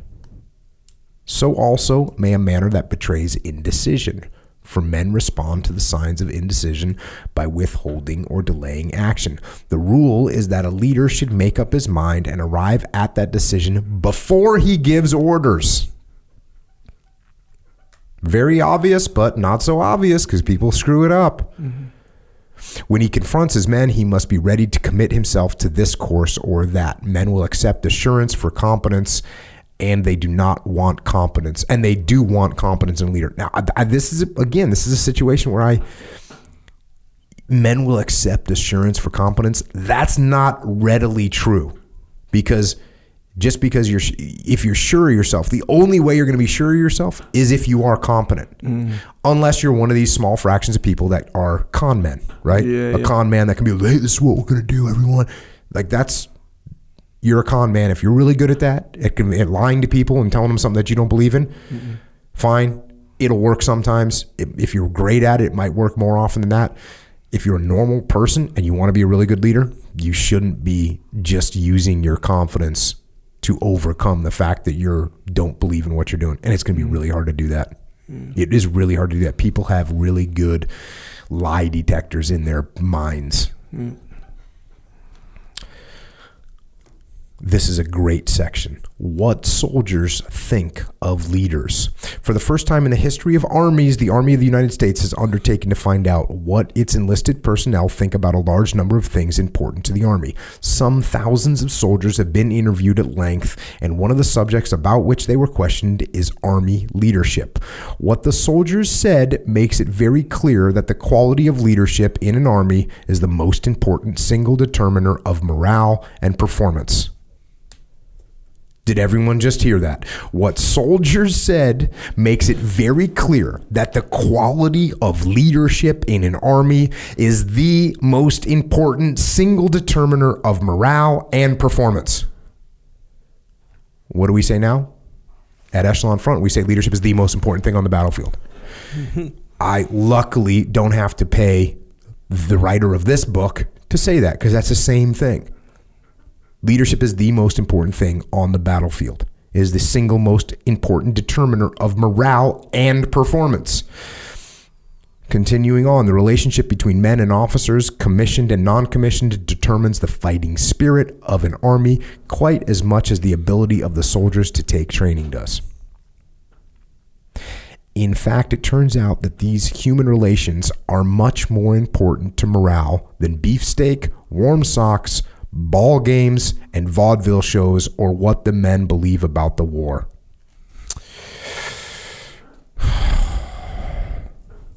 What they think, the relationship that you have with your people, is more important than all these other things.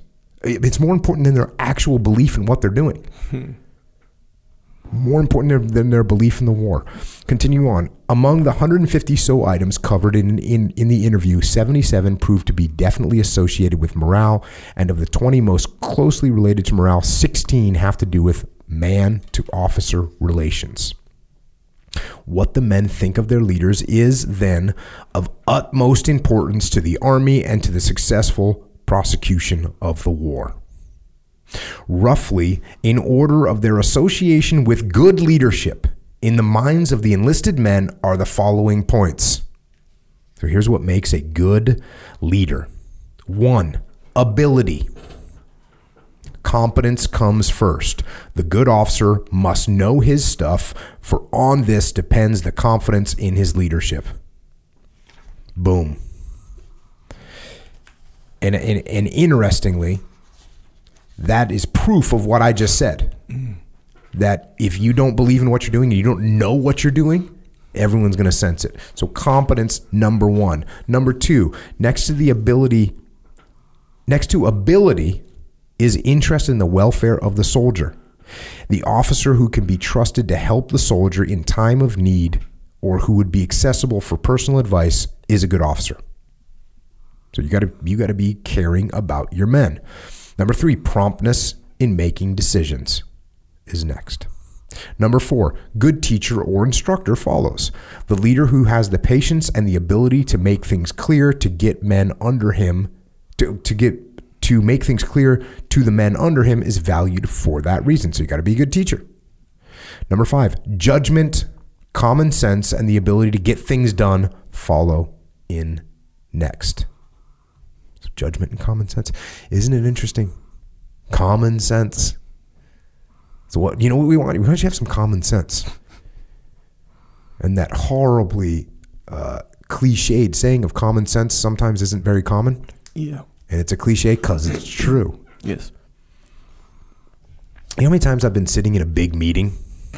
Plenty. You know what I mean? And said something that was so obvious, so it's just such common sense, and had people kind of jaw drop at this amazing statement, which was completely obvious, because sometimes common sense isn't too common. Yeah, it's only common to you. It's like relative, that's why it's never like I shouldn't say never, but it's not that good of an idea, generally speaking, to be like, it's common sense, and be like mad at someone for not knowing quote unquote common sense. Yes, no, it's not good. And it's not good when you make a statement that is common sense, to say it condescendingly, like, this is just common sense, everyone. You need to do this. Yeah. And then everyone already is mad at you. Yeah. They're resentful of you. Yeah, just from the tone alone. Just from the tone alone. And then on top of that, not to it's mention like you got your arms crossed and you're shaking your head. Giving the nonverbals. Sarah Armstrong verbal cues. Yeah, man. So, because common sense in California is different than common sense in Texas. Some of it.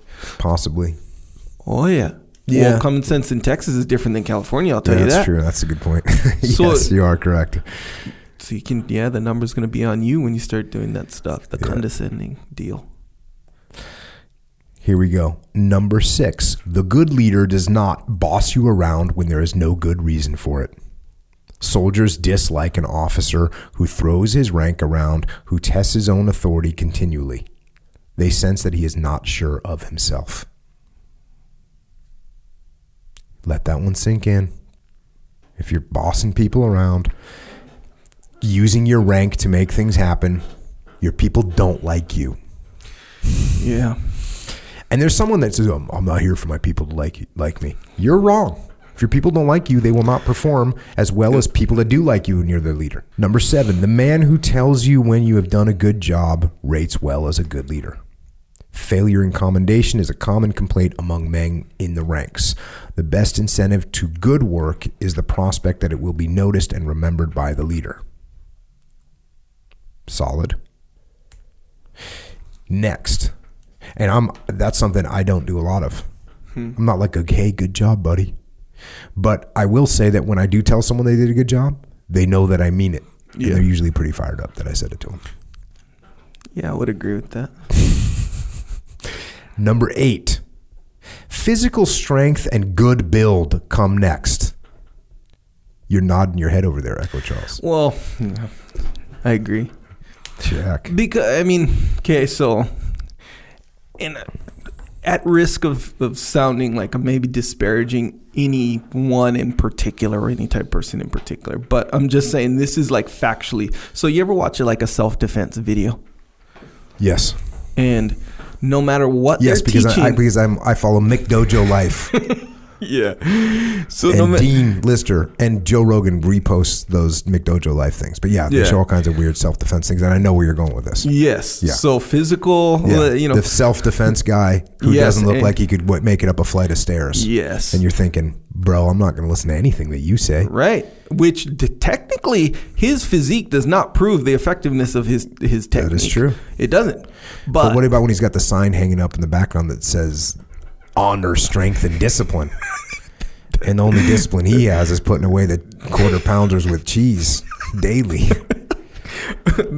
And that's the point, So it's like, Brad, it is something. And I don't want to disparage anyone's system or whatever, but yeah, man, if I'm a soldier or a listener or a follower, and I'm gonna first impression, right? I come up to you and you're gonna teach me something, and you're like a sloppy person. I'll tell you, that's at the very least that's a strike against you. Well, there's no doubt about it, and just even me and Ramadi and telling all my guys, hey, you will wear a squared away uniform because first impressions mean something. Yes. And so if somebody shows up to be in charge of you and they can't take charge of their own health, it's an indicator that maybe they got some other issues, especially, then this is clearly directed at people that are in the military, because military is a physical job. Pretty much regardless of what you're doing in the military, you have to have some physical capability to put on a rucksack and go and walk for a long period of time. You got to be able to do these certain physical activities, and if it's apparent from looking at you that you can't do that, respect is going down. And by the way, this isn't me talking, this isn't you talking, this is what these thousands of soldiers that filled out this survey said. Hey, physical strength and good build come next. That's what's respected. And it's definitely not mandatory, because Napoleon was like a tiny guy, right? So it's not a mandatory thing. But don't be out of shape. Yeah. I can tell you that. Yeah. Get in shape. Hey, get in shape. How's that? Yeah. If you're not in shape, get in shape. It'll be better for you as a leader. It'll be better for you as a human being. It'll help everything that you're doing. So do it. Number 9, good education, sense of humor, and guts or courage. Number 10, impartiality is next. Leaders who do not save the dirty jobs for fellows they don't like are valued. The good leader is fair to all in his command. So be fair. It's common sense, which I guess isn't too common. Allegedly. Next in importance is industry. Leaders who do as little work as they can get away with are not respected by the enlisted men. Yeah.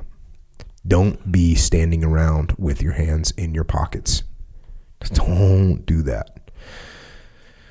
12, when an officer gives orders in such a way that you clearly know what to do, is a mark of merit as a leader. Soldiers also like an officer with a clear, strong voice. There you go. That makes sense. The remaining qualities which the soldiers mentioned came toward the bottom of the list. They are undoubtedly related to good leadership, but they are less important. Not hot-tempered. Do not drive you too hard. Keep promises. The kind of fellows you could have a good time with.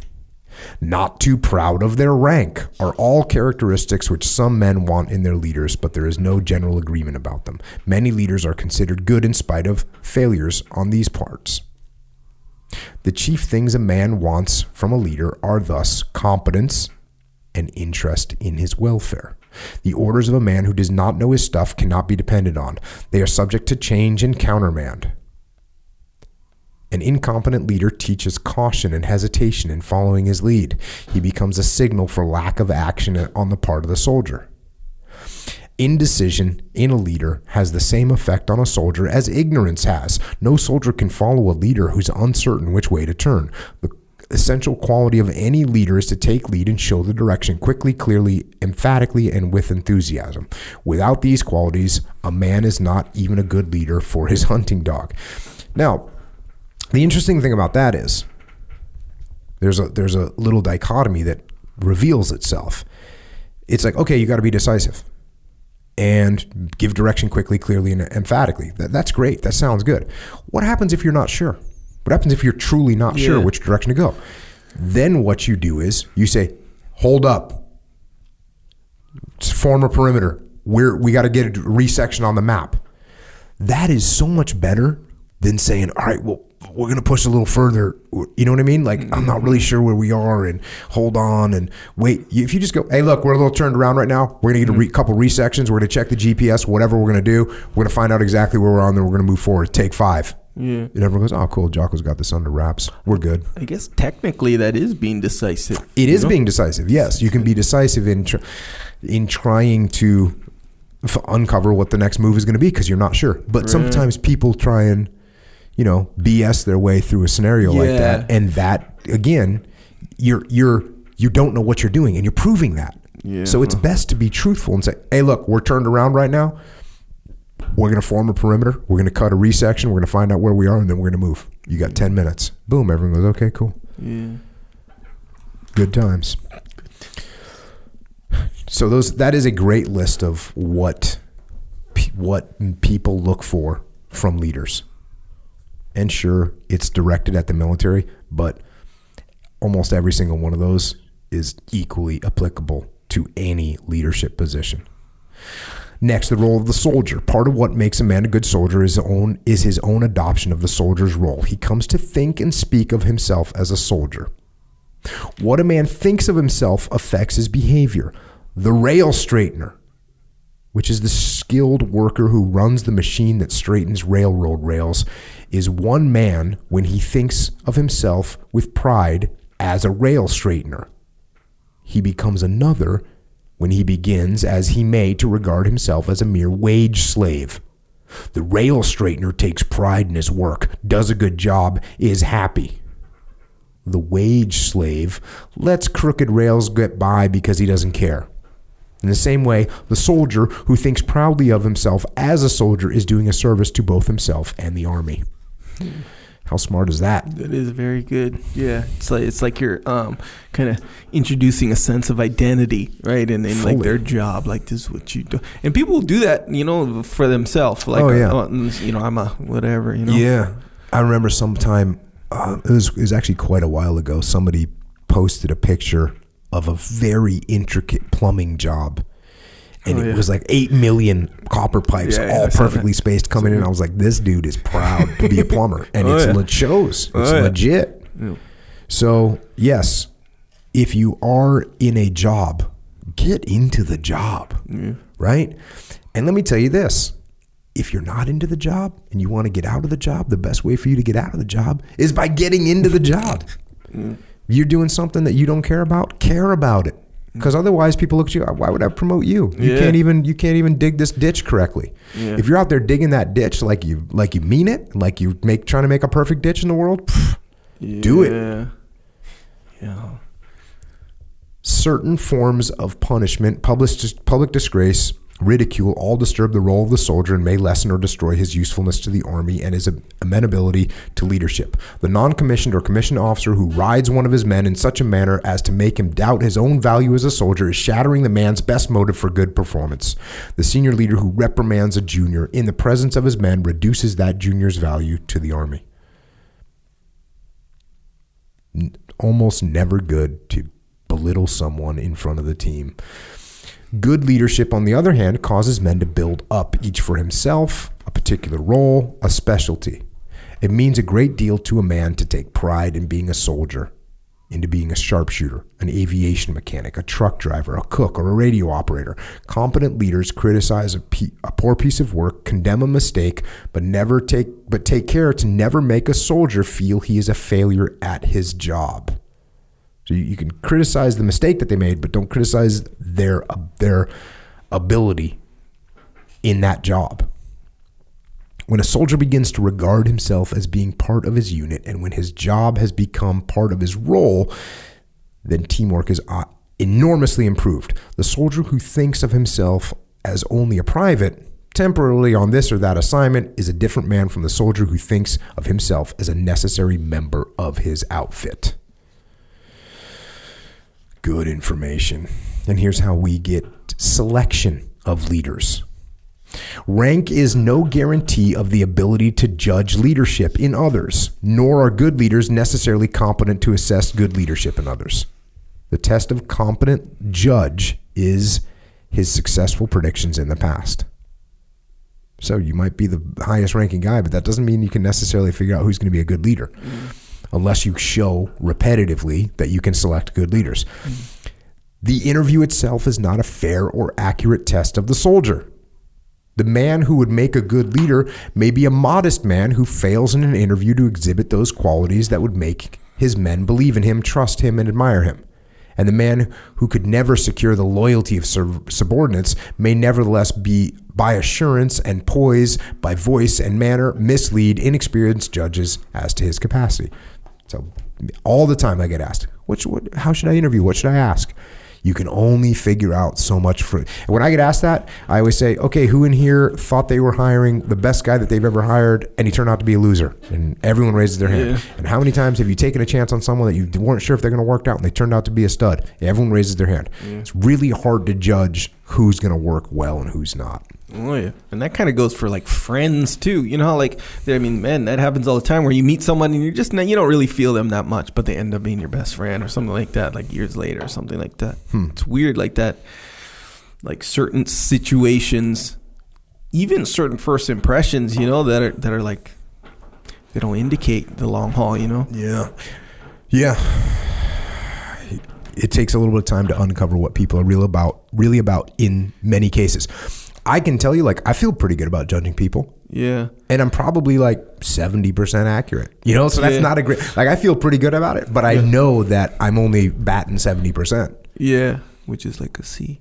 But I wonder if, and do you think that there's certain things that are maybe even subconscious about people that you can sort of tell after just talking to them for a second, whether it be like certain ways they react to. I got asked, this just popped up in my mind. I got asked, I was at a event, and it was an interesting event. It wasn't with a specific company, which normally I'm working with a company. And I was just at an event where I was speaking to multiple different companies.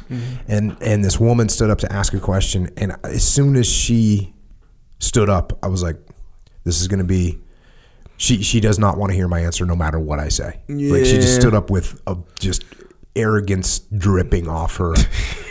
and just, I was like, no, she's not gonna like this answer. Whatever the answer I give, whatever question she asks, she's not listening. So that thought that you had right there, when and did by the that way, come? it was correct. It was basically when she stood up, and then 3 words out of her mouth. Yeah, where it's just like confirm. I was like, oh yep, confirm. I was like, yeah, and it's also interesting because. She just, when you're working with a single company, they're all kind of on board, and they're all kind of like maybe they're not on board with what you're saying, but they're unified as a group trying to move in a certain direction. Yeah. So we have a random group of people, and the woman stands up, and I can tell right away, yep, she's got it. There's no answer I'm going to give her that's going to make her happy. Yeah. What did it feel like? It was like subconscious? Like, was it like, or were you like, see the way she's visual standing? Cues. It was visual cues. Yeah. And then, the opening of the question, and I can't remember what it was, but it was like, oh, yes, confirmed. Yeah. Let me tell you something. It was one of those. It was one of those, And so what I did was I preempted my answer, and I said, because then she asked the question, and I said, you're actually not going to like my answer to this question, but I'm just going to tell you what I've seen, and I appreciate the question. And then I answered the question, and of course she didn't like the answer. Yeah. You know why she didn't like the answer?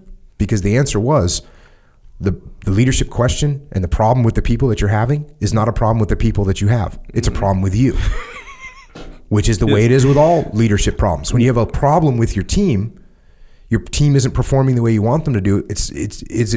They're lazy. Oh, they don't do the mission correctly. Well, whose fault is that? You're the leader. Yeah. You're the leader in charge of the people. So if they're not doing the mission that you want them to execute it or how you want them to execute it, you can't blame them. They literally work for you. You are the boss of them. Mm-hmm. So do you want to explain to me how you give them the direction? You want to talk to me about like what sort of direction you give them, how you communicate with them? And we went down that road, but at the end of the day, she sat down she took nothing I said on board, 0. And this is a fairly rare occasion. Yeah. That's why I remember this was a couple of years ago, but I remember it because I thought, yep, when she stood up, I said, oh, she's not listening to me. Yeah. And then she's not going to like my answer. And then when she sat down, I said, yep, she's going to walk out of here and go, that guy didn't know what he was talking about. Yeah. It's not my problem that my team is all jacked up. Yeah. It's not my fault that my team is lazy. Yeah. One of her key components of her statement was that her team was lazy. Yeah. And they weren't meeting the standards. And the answer to that question isn't, beat them harder, because that doesn't work. Yeah. The answer to that question is you as a leader are not doing a good job of leading them. Or there is a chance that your team is completely incompetent and you need to train them or get rid of them. Guess what both of those things are? Your responsibility. You're the leader. You need to train them or you need to get rid of them. So... worst answer in the world. Yeah. And the best. It's the worst answer in the world. It hurts. Leif talks about this. Leif talks about when he's writing No Bad Teams, Only Bad Leaders. Yeah. He's literally thinking about things that he did where he was blaming his team, and he's looking back going, here I was blaming my team and none of it was my fault. And that's the revelation that you have. Yeah. Brad, I've seen...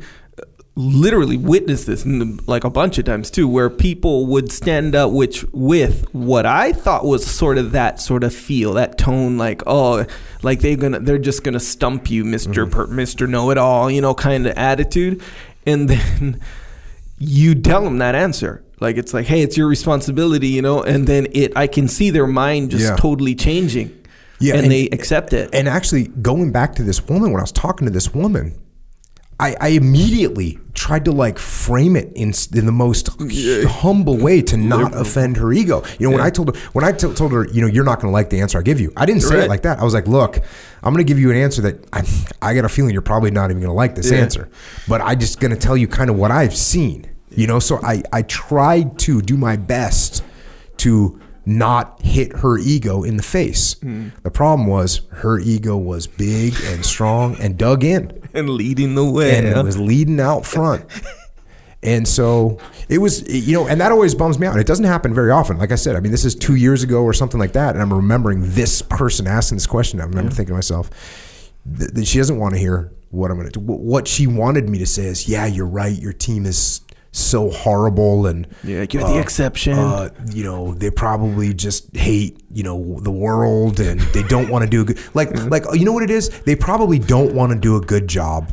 They probably don't want to get promoted. They probably don't want to make any extra money. They probably want to go home unsatisfied with your job. That's their deal, right? Yeah. And I'm sorry that you've been burdened with this horrible team that feels that way. Yeah. Right? Because that's absolutely true. You don't have you might have one or two people on your team that aren't very enthusiastic, but you're not going to have a whole team that no one wants to do a good job. No one wants to put in any extra effort. No one wants to work hard. You don't have a whole team like that. Yeah. And by the way, if you do have a team like that, guess what?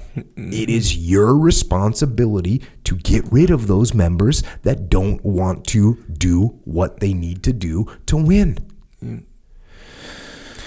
Yeah, a lot of times when it happens, when I lead people down that question, they'll be like, hey, I got this department, and I'll say, oh, okay, well, I got this department and they got these mid-level managers and they're all horrible. I'm like, oh, well, that's terrible. Who's in charge of the mid-level managers? Oh, well, it's this guy. Oh, okay, who's in charge of that guy? Oh, this other guy. Who's in charge of that guy? Well, I am. Mm-hmm.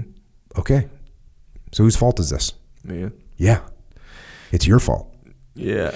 It's truly your fault. It's funny, you'll do this technique, which I always find pretty impressive, like as far as a little it's almost like it's not a chess game because it's not you against the asker of the question, but there's an element to it. Just like that, like how you like make them answer their own questions kind of thing, but you go, you'll say, oh, do you think that they just want to do a bad job? And they'll be like, oh, no, nothing like that. Oh, do you think that like that they want your company to fail? It's those questions. Yeah, and that goes up and down the chain of command too, because someone's like, well, my boss doesn't do this. I'm like, do you think your boss wants to lower your profitability? Do you think your boss wants you to do things that are less safe? Do you think your boss wants you to have people leaving on a regular basis? Do you think your boss wants more turnover? Do you think your boss? You go right down the list, and of course it's no, and eventually you realize, oh. Okay. So the problem here is me because I'm not communicating well enough to explain to my boss what I need. Yeah. Yes. Yeah, so that's a good one. But it's good too, also, not only as like something fun to kind of watch or whatever, but, so you watch them kind of gain understanding. That is cool for sure.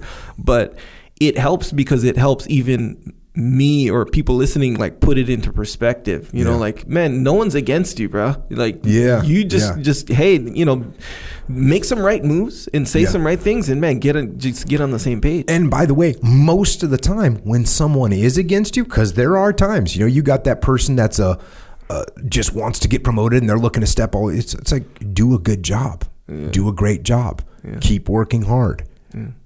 Make them look good. What are you talking about? No, you make them look good. It will come back.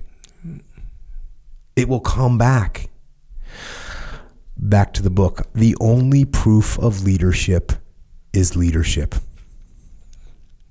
And the best thing to do is give it a chance to emerge and then have competent men judge whether it has appeared. So this is it's just hard to know what people are like until you actually put them in the situation. Although young men can make excellent leaders, leadership develops with experience. No doubt about that. It is known, moreover, that the men of a platoon can size each other up effectively, can pick out men who deserve advancement more consistently than leaders can.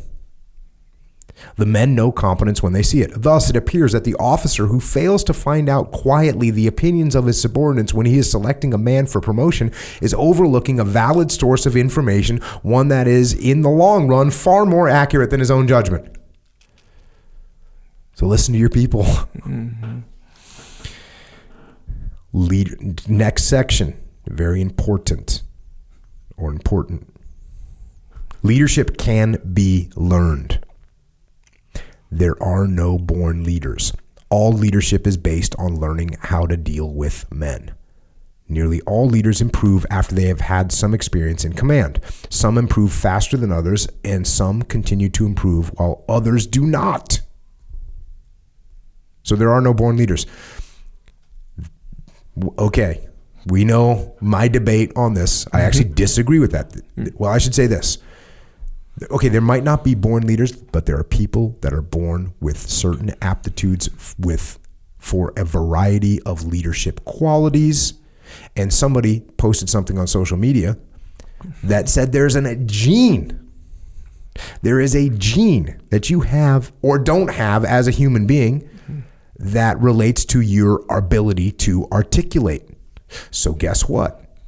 If you are born with that gene and you have a high level ability to articulate and communicate with other human beings, you are born with more aptitude to become a leader. Could you end up still being a terrible leader? Yes, because there's some people that are very articulate that are horrible leaders. But it is one attribute that you are born with. Doesn't necessarily make you a leader, but it gives you more aptitude to be a leader. So maybe that is correct. You're not born a leader, but you're born with a little more aptitude to be a leader. Back to the book. Consider the qualities which enlisted men believe important in leaders. The first is competency and ability. Competence is based on learning. The good leader has learned his job thoroughly. So there you go. That makes sense.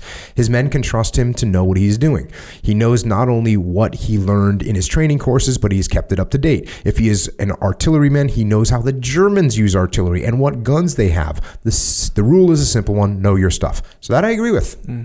You learn to be competent. Second to competence is the officer's interest in the soldier as a man, a demonstrated interest that gives the soldier confidence that when he stands up to hardship or is in trouble, the hardship is a necessary part of the job and his troubles give his officer concern. So you got to care about your people.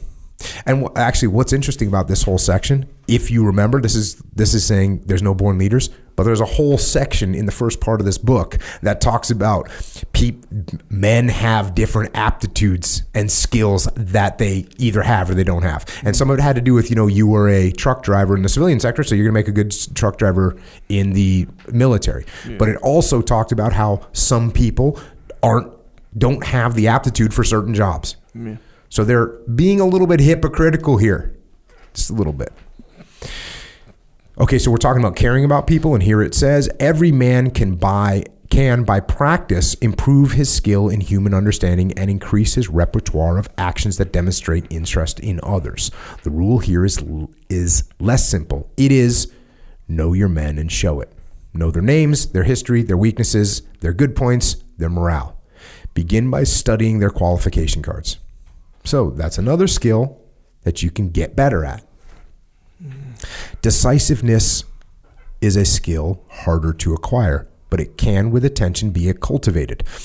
When you have a hard choice, remember you do not usually have to make a snap judgment.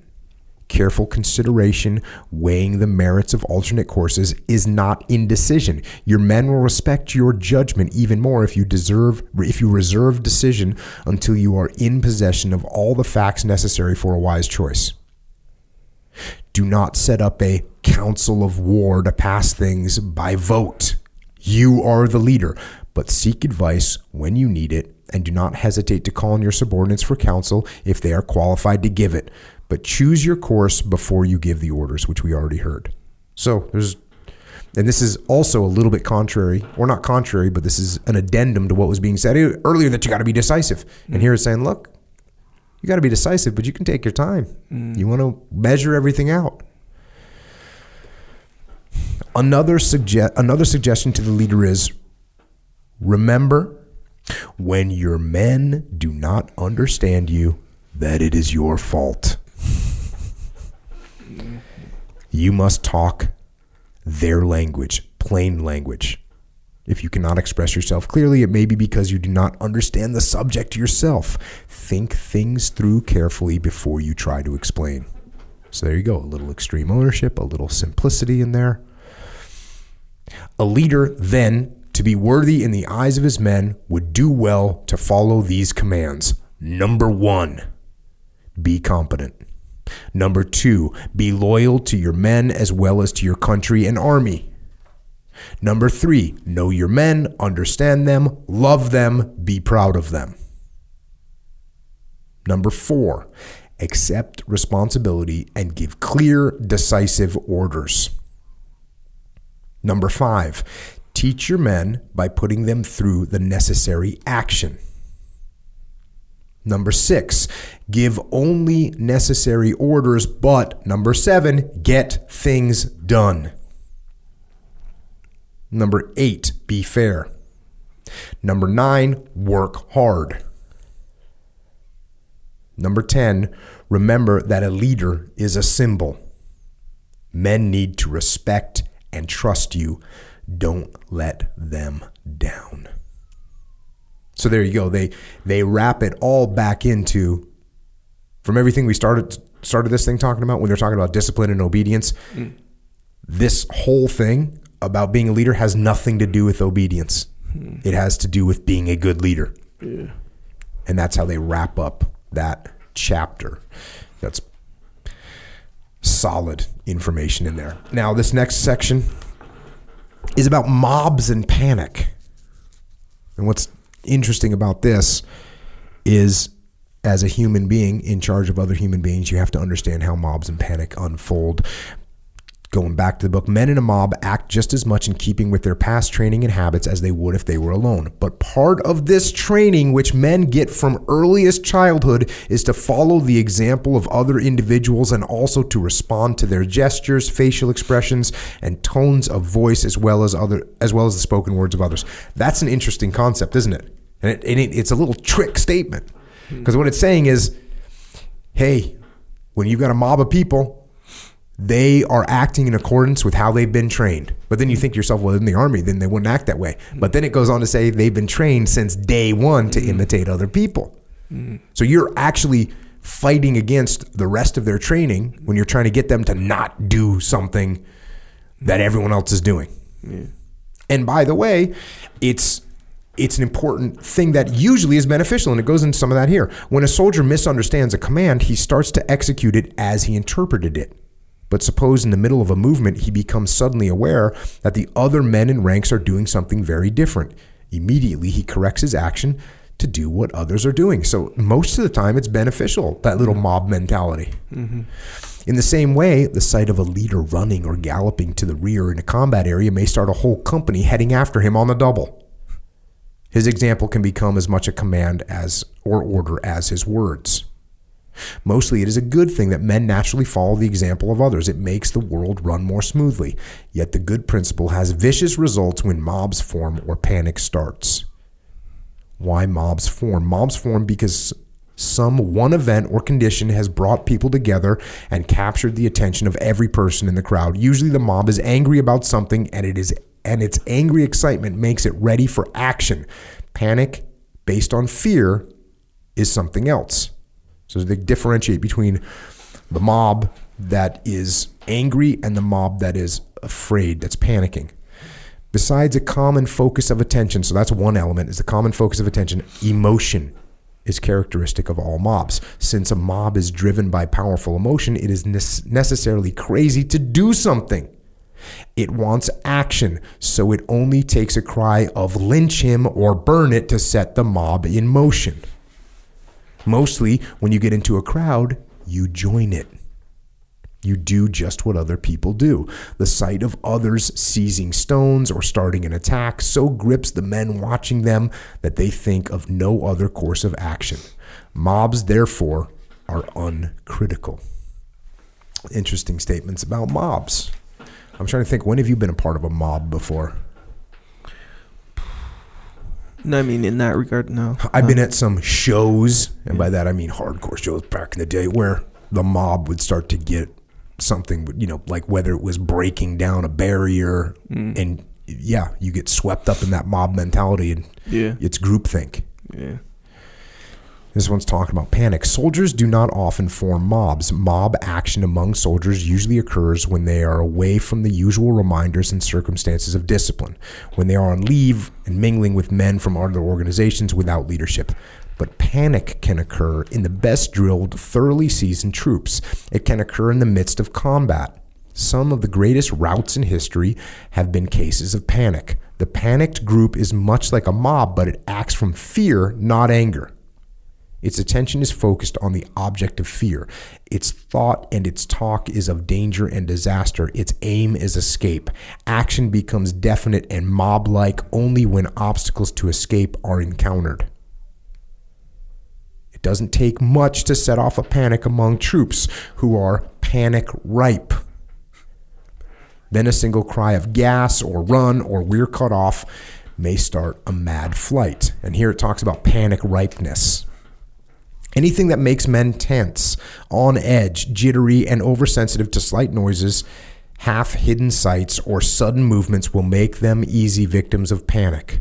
For this reason, prolonged anxiety makes men panic ripe.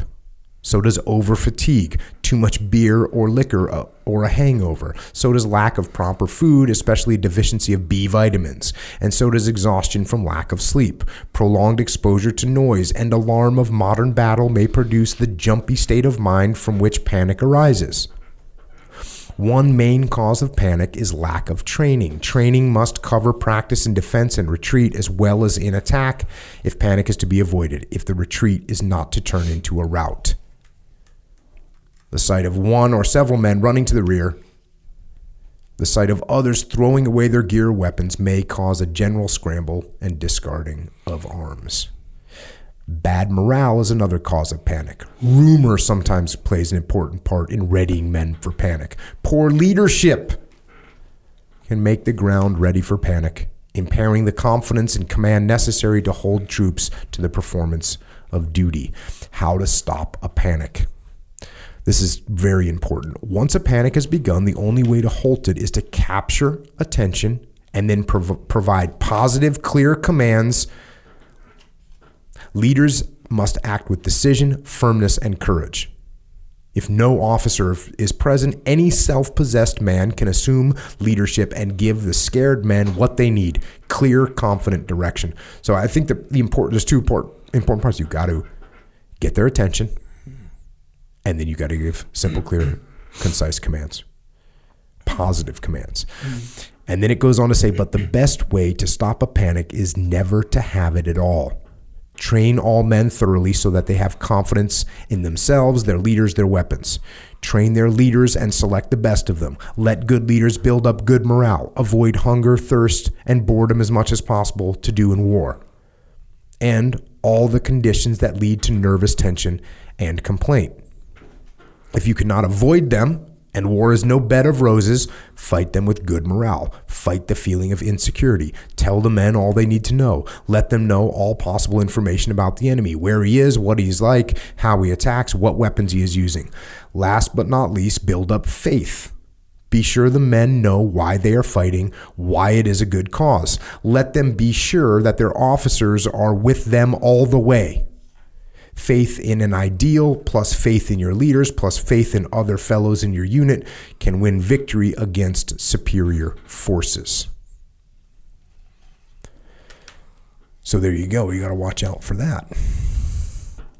Next section, differences among races and peoples. Modern total war has placed a new responsibility on the shoulders of the soldier. Once his only task was to destroy the enemy. But now, psychological warfare requires him to play a new role. He must help win allies for Uncle Sam in many strange lands. And this is what's interesting. We always think of we think of World War II for sure as, hey, this is total war. You're not worried about hearts and minds, which was, the campaign in Vietnam. It was hearts and minds. That's where that kind of originated. And certainly in Iraq and Afghanistan, we think, those guys didn't have to deal with this back in the day. They have to deal with this. Now we have to worry about the civilian populace and all this. Guess what? We're wrong. 1942, they're talking about this. And then it goes into, there are no infallible recipes for making friends the world around. But there are two basic rules for all soldiers in the Manual of Psychological Arms. Number 1, mind your manners. Number 2, understand and respect the manners of strangers, especially strangers who might help both you and the cause for which you are fighting. Seems pretty obvious. And no one thinks that in World War II they had to watch their manners. But you do. Next one, talking about race. Color of the skin is often the basis for prejudice because it is so clearly a badge of difference between peoples, a mark that sets one people apart as different as not one of us. American whites have been prejudiced not only against black skins, but also against yellow and against copper skins of the American Indian. The United States excluded both Japs and Chinese from immigration when our western states became afraid of their cheap labor. And the old German Kaiser invented the slogan, the Yellow Peril, when he wished to unite Europe against the Asiatics. And what I find interesting about this whole thing is this is 1942. So this is pre-civil rights movement in America. And yet we find the military forward-leaning on civil rights, and we'll get to that. Sometimes the prejudice against the Negroes flares up in the army. It is not a problem, however, in a camp where it is well understood that a soldier in the United States uniform is a soldier, not a white or a Negro, Christian or Jew, rich man or poor, but a soldier, and as such, worthy of respect. And not everyone feels race prejudice. There are plenty of white men who are constantly meeting and working with black, brown, and yellow men of education, culture, brains, and ability. These white men know that skin color is not a sign of inferiority or superiority, and they tend to forget about it, or at least regard it as unimportant. These white men are numerous in Europe, South America, Asia, and Africa, where the races are mixed up in business and in politics. The American soldier will be on the right track when he realizes that the differences are superficial, that other races, while different from his own, are not necessarily inferior. He will know that he cannot tell just from a man's color whether that man will bind up his wounds, guide him to a hospital when he is lost, feed him if he is hungry, or help him repel enemy invaders. It will help him to remember that skin color in itself means nothing about the intelligence, wisdom, honesty, bravery, or kindliness of a man. If he studies carefully the people of other races whom he meets, he can satisfy himself that this is true. So again, 1942, pre-civil rights, and the military is saying, hey, guess what, folks? Race doesn't matter. And by the way, it's still a segregated army. But they're moving in the right direction.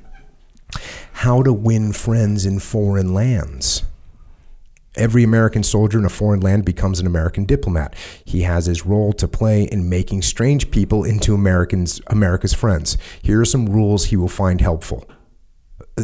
Again, this is so interesting to read because I'm telling you, when you're in the military, you think, oh, these guys back in in World War II, they didn't have to worry about that. They just went over there and kicked ass. Sure. And it's like, here they were getting the briefs. This is the brief. This is the big brief. And here's some things that will help you be a good diplomat. And this is applicable. Like, this is applicable when you go and work with a new company. Guess what? You do want to win the hearts and minds. Here's a couple tips. 1, try first of all to understand strange customs, habits, and ways of thinking. Number 2, respect these customs and habits of thought, even when you can't understand them and even when they seem unpleasant or effeminate or crazy. 3, when you cannot respect foreign countries, then suppress your disapproval. Stifle your emotions. When you can respect foreign customs, show it. You can win many friends for America in this simple way. 5, when you associate with foreign people, try to adopt their manners. Do not ask them to adopt yours. Suppress your own peculiarities as far as possible when they are contrary to the customs of the land. Number 7, when foreign customs are none of your business, then mind only your own business. Number 8, be friendly. After all, the only way to make other men like you is to like them. And number 9, take people as they come. Like them for what they are, not for the way they happen to measure up to your own standards, what you expected of them. So, really good guidance, just in general, for humans. That was interesting there. What did he say? If it's like, if their customs are effeminate or so I remember when I was learning Spanish in high school, and they were talking about this difference between Spanish in Spain and Mexico and different, it's different. Castilian Spanish versus that's what they speak in Spain. Oh, for real? And then in Mexico they speak, I don't know if they call it Mexican Spanish, but it's fast. Yeah. So I remember, we did part of the course. They were talking about different customs and stuff like that. So I guess in Spain they say the S is with a lisp, like a TH, or the Z's. I don't know. It's just a little bit, but there was this one custom that I can remember that they're like, oh yeah, it's not uncommon to see like men holding hands when they're friends. You know how like, hey, you have your hand around, but guys are just holding hands. That's how, And I remember thinking, that's interesting, because that's something that's really far from custom here. Yeah. But we will have our hand, like our arm around. When you're a kid, you got your arms around your boys. But you're not just walking around like that. Yeah, sometimes I guess. I don't know. When you're a kid, you're doing it. Okay. You're a kid. Yeah. You're walking off the football field after a good play. Sure, you might have your arm around your buddy. Yeah. You're not walking down the sidewalk heading to a movie with your arm around your buddy. That's not happening. Yes. So you're right. And that custom of holding hands is really common throughout. Like dudes holding hands is real common throughout the rest of the world. Like lots of different places do that. Yeah. And it's definitely... we definitely get some funny situations where the SEAL that's super macho and we're over working with in some foreign country, and some guys they're talking to him, they start to like him or whatever, they start getting along. We're gonna start holding hands on our walk over to the galley. And you see a team guys are like, not happening. Somebody needs to brief you on our customs. We don't do that. I don't know, bro. Well, according to the book, that's what I'm saying. You can't be like, occasionally you gotta, just go ahead and hold hands with the homeboy. Yeah. But yeah, that's the kind of thing that is rough for Americans, especially American dudes, to get over. We're just gonna walk around holding hands. Or like, how in Europe they'll like kiss, not necessarily on the lips necessarily, right? But they'll kiss on the cheek, right? Yeah. Bro, if you tried to kiss me on the cheek, that would make me weird for the day. It'd jam me up. It would be weird for the day for me too. If I suddenly no, kissing is no factor in much of the world for a guy to kiss another guy. Like, hey, good to see you. Plant one on me. Well, in America, it's like, hey, good to see you. Keep out of my personal space, bro. But actually, you know what? To be honest, I don't care. Like people, actually, some of my friends, they, like the Italian mafia kind of thing. Like they'll kiss, and they'll do that. So my friends, they kind of, what thing broke down my personal space more than anything else? Yes, I do. Yes. Jiu-jitsu. Oh yeah. The whole thing of like hugging another dude when you see him. Yeah. I think that stemmed from jiu-jitsu. Oh, for real? I don't remember ever doing that before jiu-jitsu. Yeah. I have to think more, but it just because jiu-jitsu is so close anyways. Oh yeah. That when you're just like, that's the way it is. Yeah. So jiu-jitsu, once again, spreading for the win. Spreading customs around the world. Yep. Breaking down boundaries. Breaking down boundaries. They broke down boundaries for me. In Hawaii, there's a lot of kissing that goes on, mostly between like girls and guys. Like even like if it's like your friend's wife, you kiss them on the cheek. That's how. Like it's, in fact, if you don't, it's kind of like that was kind of standoffish kind of thing. Not a huge deal, but it's like it's that normal in Hawaii. But guys and guys, I don't think that's an issue. Like if someone kissed me on my cheek when they saw me and it was a guy, and said, "Oh, love you, bro," or whatever, like that wouldn't move me either way. That'd be like, yeah, fine, cool. Yeah. But I'm saying if you did, because you have like a specific type of personality, I'd be like, that's a new thing for Jocko, I guess. That would be a new exploration. I guess. Bro, there was a time I think we were doing like a Facebook Live or something, and we are talking about cauliflower ear.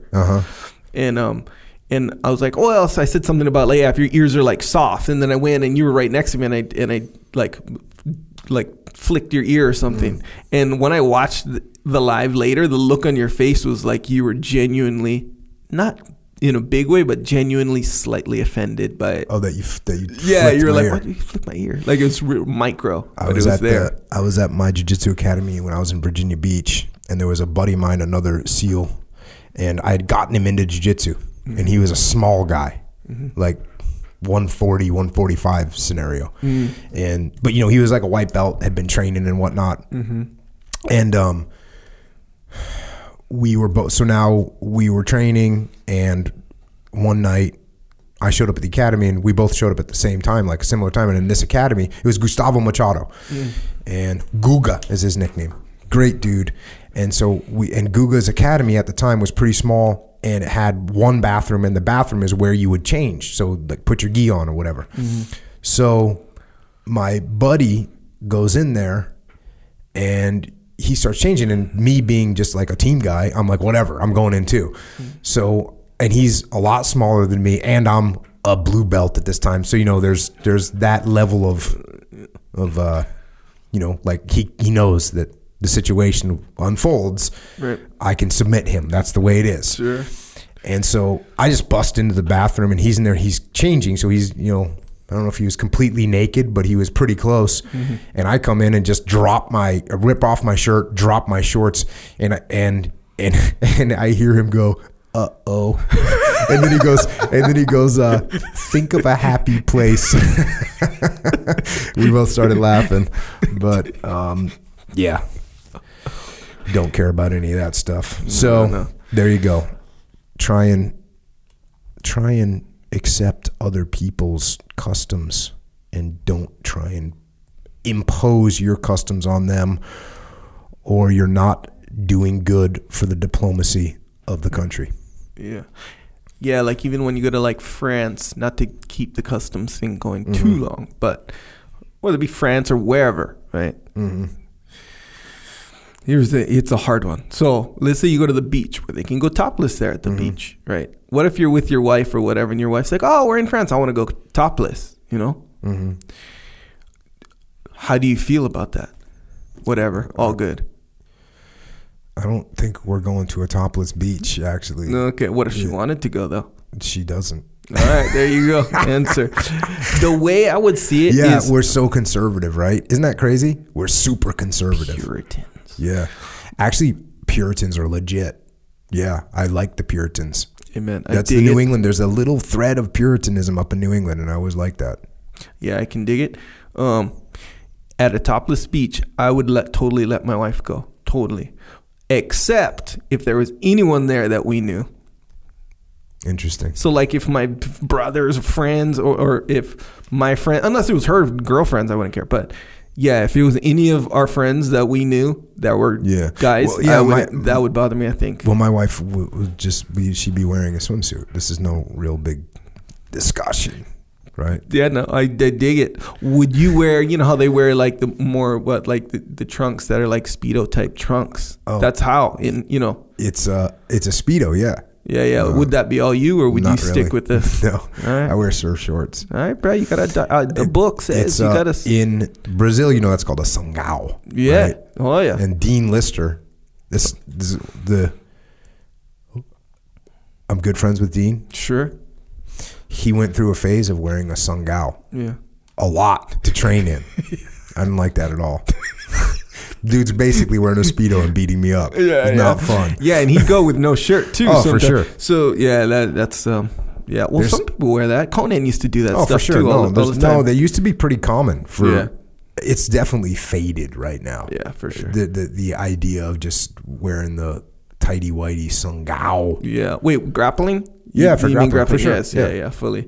But on the beach though, you go to Brazil. Or, Brazil. That's normal. That's the custom. But not you. Yeah, you're not gonna adopt that custom. I'm American, dude. I know, bro. But when you go to these foreign lands, America, foreign affairs. Quit trying to box me in. I'm just saying the book said. I didn't say the book said. And you're gonna disobey that. All right, bro. Whatever you like, bro. You're the man. Yeah, I'm gonna stick to the tradition. All right.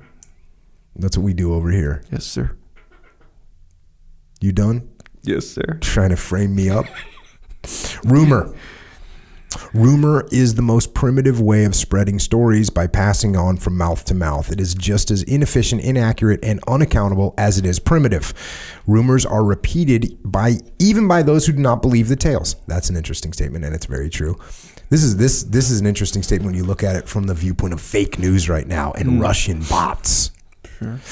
Rumors are repeated by even those who do not believe the tales. There is a fascination about them. The reason is that cleverly designed rumors give expression to something deep in the hearts of the victims.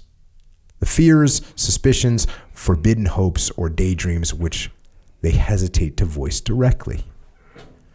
So if a commanding officer can keep track of the rumors that are going around among his men, he will learn a great deal about their current fears and hopes. He will have a sort of barometer that registers the rises and falls of their morale. That's a good point. If people are freaked out, we're going to get attacked. That means everyone's afraid that they're going to get attacked, or we're not going home on time. Okay, everyone's concerned about that. So pay attention to those rumors.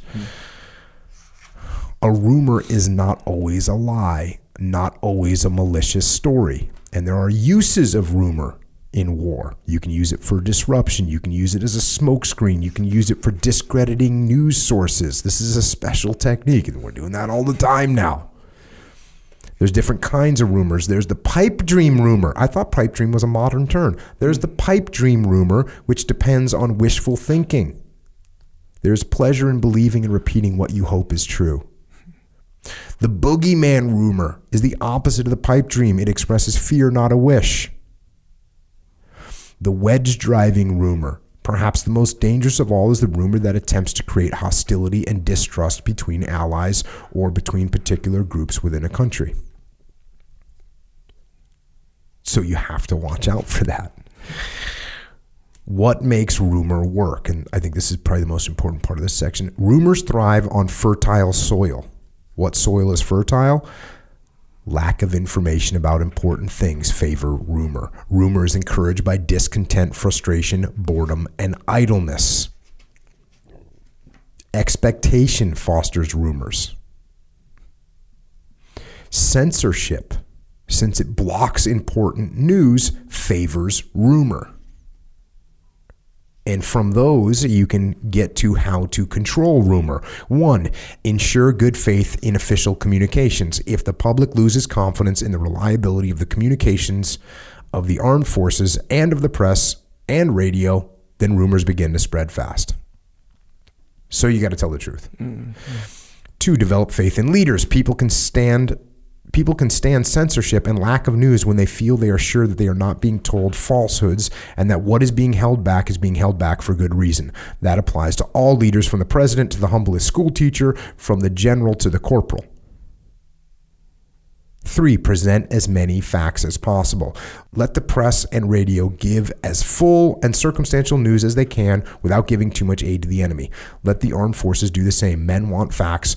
When they can't get facts, they take rumor. This is something that all the time at Echelon Front, we'll go into a company and they're having problems with the rumors. And the reason that they're having problems with rumors is because the leadership is not explaining what is happening. So for whatever reason, they decide they're going to close down a location. Maybe it's because the rent was too high and they're going to look for a different space. Maybe it's because the market had dropped down there so much that it was losing money. But what's the rumor? If you don't tell people that, the rumor is, we're going out of business. So they already shut down Pleasanton or whatever. We're going down. Find a new job. So when you don't explain to people what's going on, I just had a guy, a leader, who had to get rid of somebody. And then it turned into a big email craziness where the guy that got fired sent his closing email to everyone. I'm going to miss you guys. I'm sorry that it didn't work out. I hope this doesn't bode bad for everyone else. Like one of those, right? Mass email. Yeah. So, and the guy's going, what do you think I should do? I mean, I shouldn't have to respond. And I said, you don't have to respond. But if you don't respond, these people are going to they're going to run with everything he said. Yeah. So craft an email and say, hey, everyone, Sorry to see Billy go. Billy, we wish you luck. Or maybe you don't include Billy on the email. In fact, I probably wouldn't, but sorry to see Billy go. Here's what happened. Here's what unfolded. Here was our financial situation. We were actually losing money in his division, not for 1 month, not for 3 months, but for 14 straight months. I had asked him repeatedly to conduct or to make these changes, and he hadn't made any of the changes. And although I like Billy as a person, I couldn't sacrifice everyone at this company for one person. What we need is to be profitable. And with Billy in charge of that division, we're losing money. And as the leader, I can't allow my loyalty to one person to trump my loyalty to everyone here. Therefore, I had to let him go. Now we've gotten that rumor under control. Next, keep men and women busy. What's funny is that leader was telling me, like, this I never had to do this before. Tell everyone in an email what's going on. Well, you never had an email, right? Email's relatively new, you know? Yeah. And so it's not like somebody was sending out a mass email, throwing darts at spears at everyone from their email. Sure. 4, keep men and women busy. Prevent idleness and monotony. Empty minds are easily filled with untruths and worries. Idle hands make busy tongues. Fight rumor mongering. Campaign against rumor. Expose it as enemy propaganda. Discredit specific rumors as inaccurate and false. Caricature rumor mongers. And this section is called psychological warfare, interestingly enough. Death can be inflicted upon the bodies of an enemy. Destruction upon property, but defeat is a conquest of the mind. So legit. In total war, economic, military, and psychological action are all used to bring about submission in the enemy. Economic action deprives the enemy of vital materials. Military action destroys his armies by killing, capturing, scattering the soldiers, smashing or capturing the guns, tanks, planes, trucks, and supplies. But it is successful psychological action that in the end deprives the enemy of his will to resist and can spoil the individual soldier as a fighting machine by removing the one thing that makes him fight: the hope of success. The soldier without hope is like a tank without gas. When you come right down to it, all warfare, military and economic too, is psychological warfare. Since willingness to surrender is a state of mind, all these different means are used to bring about a change of mind to convert determination to resist into willingness to accept defeat. The chief tool of psychological warfare, the one that is most particularly psychological, is propaganda. Since propaganda tries to change opinion, the people who plan propaganda have to know all about the opinions of those they are trying to change. You can't be intelligent about changing anything unless you know what it is you're trying to change. Good point. And then it talks about how you figure out what people's opinions are. You have to gather that information and how to poll for that information. Then it talks about a little bit about propaganda. The truth is the best propaganda. Propaganda does not have to be dishonest or lying. Hitler said that a lie will be believed if it is big enough. And it may be at first. But the big lies don't stand up. Eventually, the truth catches them and unmasks them. The goal of propaganda is always a change in the state of mind. Good propaganda always starts from a fact. There is a formula for victory in psychological warfare. 1, the enemy must be weary. He must be sick and tired and discouraged. 2, the second step in psychological warfare is to turn disillusionment into despair, to convince the weary enemy that victory is impossible. The third step is to promise something better. Show him a way out. The cornered beast fights to the death unless he sees a way of escape. 4, after the creation of despair, after the promise of something better, there is left still one further step for psychological warfare. The enemy must be led to fix the blame on his own leaders. The soldier who surrenders when he could have fought on must have some excuse, and he will find it if his discipline is broken down by his conviction that his own leaders are responsible for his unnecessary predicament. That last step may come of itself, but propaganda can help it. So those are some really important steps. And if you think about them from a leadership perspective, they're very, very powerful. If you think about them from a business perspective, they are very, very powerful. And when you know the offense, you also have to understand the defense against psychological warfare. Number one, don't trust the enemy. Remember that broadcasts and leaflets don't necessarily come from the sources from which they claim to come from. And by the way, that also applies to emails, articles, tweets, social media posts, Russian bots. Be critical. Even though a story starts off with what you know to be true, don't trust the interpretation that is tacked onto the truth. And so don't accept first interpretation you hear about the reason a battle was won or lost, or the reason there isn't any more coffee.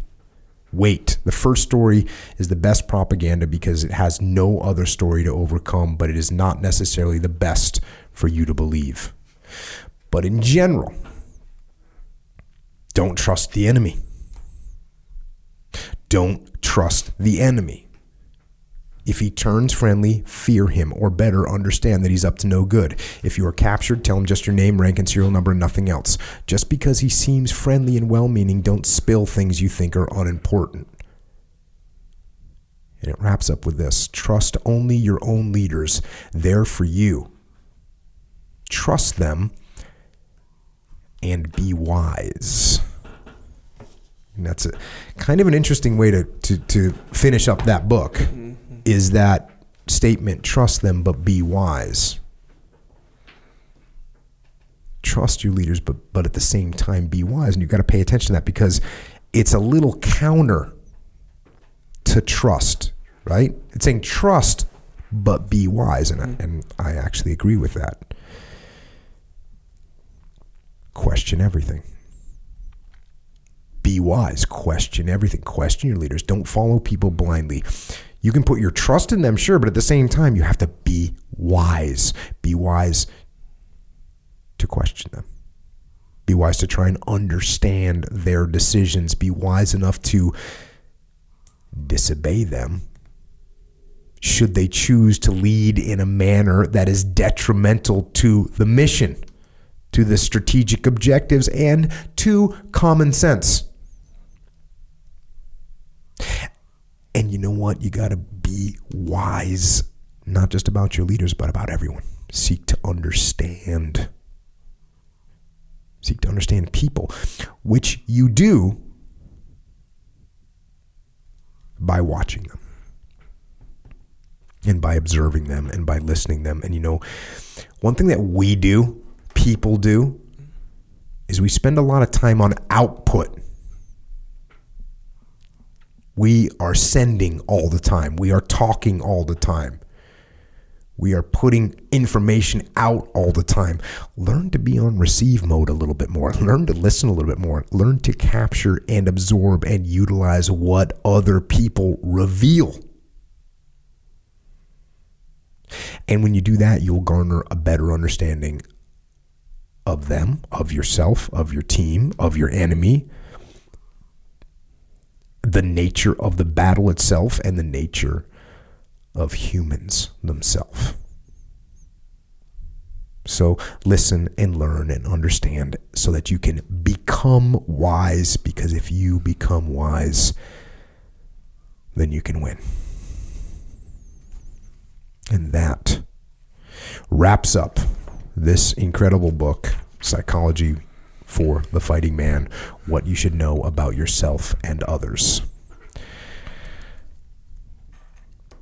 All right. So, Echo, I know you've got hopefully some information to tell us how to become a little bit wiser in our movement down the path, and our movement towards winning in all aspects of life in this total war that we are fighting on a daily basis in all directions. Yes, sir. I do. What do you got? We got, okay, jiu-jitsu is one of the many ways. And now, what kind of gi are we going to get when we do jiu-jitsu? Origin gi. That's the answer. People have not been asking me that recently. That's good. Well, hopefully it's good. Hopefully that signifies that they already know. That they know. Yeah. Hopefully it doesn't signify that people are slowing down starting jiu-jitsu. Actually, which, you know what? I know from different input that I'm receiving, because I'm kind of on receive mode right now. Good. That people are starting to jiu-jitsu still. Just finished my first jiu-jitsu class, got rolled out. Oh, yeah. Just finished my jiu-jitsu class, I'm tired. Yeah. Just finished my jiu-jitsu. Just got my first stripe on that white belt. Oh, yeah. So people are getting on the path for sure. Yeah. And staying, because I'm hearing about blue belts now. Yeah. And we're in that mode. We've been in that mode for like maybe a year almost, where people are starting to get blue belts. We're starting to see blue belts emerge. Stripes, so for sure. We are we're seeing blue belts. We're a little over 3 years deep in the podcast. Mm-hmm. We should have our first, hopefully potential Jocko podcast black belt within 7 years is my prediction. Yeah. Right? Yeah, I would say so. Average 10 years. Yep. How long did it take? Maybe it took a few months before people started going, okay, I'm going to start this jiu-jitsu stuff because these guys won't stop talking about it. Yeah.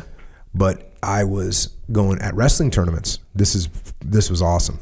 Going to wrestling tournaments and having kids that are freshmen in high school, so they're 13, 14 years old. Mm-hmm. Guess what started them grappling?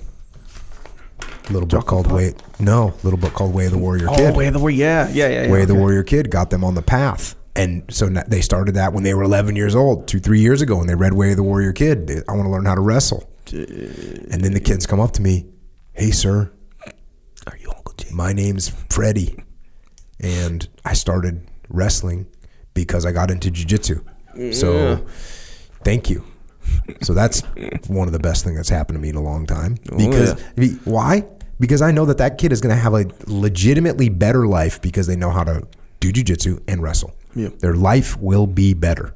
Yep. So if you're doing jiu-jitsu, you get an Origin gi. Get an Origin gi made in America and designed specifically for Aikido? No. For Judo? No. For Hapkido? Nope. Designed for one thing, Brazilian Jiu-Jitsu. That's what it's made for. Yeah, and not in a generic way. Sewn for. Specific, yeah. By black belt. By Jiu-Jitsu black belt people. Made it. That's legit. Very legit. Also got some other clothes up there. T-shirts, sweatshirts. We're working on boots. But I can't talk about that yet because then people will be on me for the next whatever. Yes. As we try and get, we have the machinery in place. Mm-hmm. We got models being built. I have a pair. I know you don't have a pair because you're not quite, on the inner circle. Yep, it's too bad. You looked really despondent when I said that. That's okay, bro. Look all at that. Good. I broke his heart. Anyway. No kiss for you later. Anyway. You get all these things at originmain.com.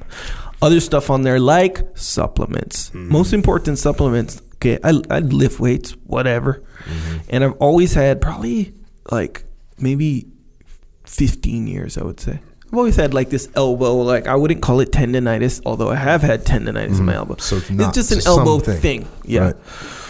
And so when I first got on Joint Warfare and the krill oil, it went away completely, right? Went away completely. So recently I got like heavy back into living. Like, man, you can go, right? So it sort of starts to come back. But now it's like at this phase where I'll feel like right now, if I try to do like a close grip push-up or something, like right now in this cold room, I'll feel it. But the amount of sets that I have to do to warm it up are now reduced to one. Usually it was every single set of warm. It was like 3-4 sets of warm up. Then my first set I could feel it, but it was like that. So it's like and I'm getting older. I'm not getting younger. I know it seems obvious, but given the way my elbow feels, it's not that obvious. Yeah, no, the reviews on people for Joint Warfare are awesome. Yeah. People they get that where something's been bothering them for so long. And they get on the Joint Warfare, throw on the krill oil, and you feel good. That's what makes it, in my opinion, the most important supplement or kind of supplement. Then it allows you to work harder. Yeah, exactly. Go harder. Right. Yeah. Be harder. So true. So yeah, Joint Warfare. Boom, get that one. Super krill oil. some added antioxidants in there. And then discipline, which is, it's a combination of two things. It's a little physical energy boost and a mental cognitive increase in capacity to think. Yes. So that's discipline. The drink, Discipline Go, is that, but it's in the form of a pill. So, or wait, they call it a capsule. Capsule. Yeah. It's a capsule. I told Brian at Origin, Little, I was like, hey man, discipline, I'm addicted to. The drink, which I love it. Thank you for helping me get this to the world. However, if I'm going to go up on stage and talk for 2 hours, I can't pound 2 bottles of discipline. You know why? It's a real simple reason. It is what it is. It's a biological reason. Yeah. Drink 2 liters of water and you're going to have to go to the bathroom. Yes, sir. I don't want to have to stop. Hey, hold on a minute. Crowd of 700 people. I'm just going to go hit the head real quick. That's not happening. Yeah. So took the discipline formula. We made it into a capsule. Now I can just pop 3 discipline when I'm going to need that little edge. A little edge. You don't, as Jason Gardner put it to me, the word searching gets reduced to 0. You don't word search anymore in your head, you know, when you're saying stuff. So is there, okay, then there's that energy drink one version, right? The energy drink is coming. Yeah. Is not out yet. Well, the video with JP. Yes. Origin, boom. Yeah. But clearly the energy drink is made. It is made, but it's not in production yet. And I'm going to go into why. Well, the reason why it's not in production is because of the way we are producing it, which is a way that no one else is doing. Because the bottom line is there's all kinds of, what do you call it? Energy. There's all kinds of energy drinks out there right now. Right. They're not good for you. The closest thing you can get to an energy drink that's good for you is actually Jocko white tea. That's the closest thing you can get because it tastes good. It's got some caffeine, some antioxidants. We're taking that to the next level with the Discipline Go, ready to drink in a can. Yeah. Tastes delicious, and it's actually good for you. Yeah. This is the difference. So that'll be out, I'm guessing, we're probably not looking for another 2 months, so no reason to get all excited yet. I'll let you know when it's all out there. In the meantime, the Discipline powder is a good variant for now. But yeah, the Discipline Go in the can, it's nailed it. Yeah, nailed I got 4 samples. Yeah. They were gone. I'm down. I don't drink energy drinks, but if there's like one there that like I know is gonna taste good, I like those, you know. So that one was like, they were gone. And that's the thing is it tastes good, which is awesome. It's actually good for you. You know, there's no different. Just So good to go. Also got Molk if you want to get on the Molk train. Yeah, for some additional protein. Yeah, in addition to your ribeye steaks. Yeah, and here's the thing, like in addition to your tomahawk ribeye steak. Well, yeah. Here's the thing, you need additional protein. Mm-hmm. If you're working out, you do, straight up. Otherwise, your body eats itself. And you want that to happen. And I'll tell you what, even if you don't need additional protein, you know what you need? Dessert. Yeah. So luckily, Molk is its own. Why? What is Molk? What does this mean? It means really tasty nectar that is going to make you stronger, and you can have it for dessert. And when you get done having it for dessert, you won't get done with it and think, "Oh, I still want some ice cream." No, you'll be like, "Oh, I'm done with it, and I'm done, and I feel great." We're good. Okay, so I made this. Here's a new little dish in my little, I don't know, whatever. Yeah. So I go egg white omelet with, like, I'll take like leftovers. You put Molk in an omelet? No, negative. So, for example, my wife made pot roast, right? Okay. So there's like pot roast. There's little carrots in there. Yeah. There's potatoes in there. Yeah. Yes. So I'll take some leftover pot roast and I'll make an egg white omelet with the pot roast, right? Seems kind of but whatever the leftovers is, for the most part, I'll make an omelet with it. So I made it and it's good. That's like good nutrients right there. That's a solid like post-workout, whatever. Oh, yeah. Tastes good too. And then, no sugar, it's like legit and tastes really good. So I pound that. So it's not last night, the night before. So I pound that. I'm like, man, so not only did I get a good, healthy, delicious little meal that I made, I'm like, how you have, so you're kind of in the mood for some dessert. Yeah, no, that's and in a way, in a weak mind, in a matter of speaking. In a week, you can be like, hey, I had such a healthy dinner. Yeah. I can kind of, exercise some freedom on the dessert a little bit. Bruh, I mixed up the milk. Bruh, double win. Boom. Stayed on the discipline path. And when you're kind of full like that, sometimes you eat a giant steak, but you're still, even though you're pretty full, you want to have a little dessert. Yeah. Get that little one scoop hitter. Yeah. One scoop hitter. Mine was 2 scoops. Yeah. But, and lately, I will say, I've been mixing less milk and more milk. Okay, yes. It's thicker like that. It's thicker and it's so good. Yeah, it's like a little cream. It's a straight up milkshake. Get that hitter, as my brother Theo Vaughn would say. Yeah, it's true. Also, Warrior Kid milk. That's for the kids. You think it's for kids until you try that strawberry. Then you'll be getting some of that too. Yeah. But that's a good one. This strawberry chocolate. That's the only 2 right now, right? Yes, right now. Yeah. And then the strawberry, that's going to go to the regular milk pretty soon. Yeah, it's coming. We're working on it. Very soon. Yeah. Also, Jocko has a store. You want to stay on the path? Good. Of course, stay on the path. But if you want to represent while you're on the path, we got some shirts for you. If you want, Discipline Equals Freedom. It's a good one. There's 2 versions of that, by the way. Old one and new one. Old one, new one, yes. And they're both in the game, fully. Good ways to represent. Some hoodies on there. Also, more rash guards. So you want to represent. And people have been representing tournaments, competitions, with Get After It, on the rash guard. These are all, so really it's good legit ones. when you see people straight representing in the competition. Oh, yeah. Big time.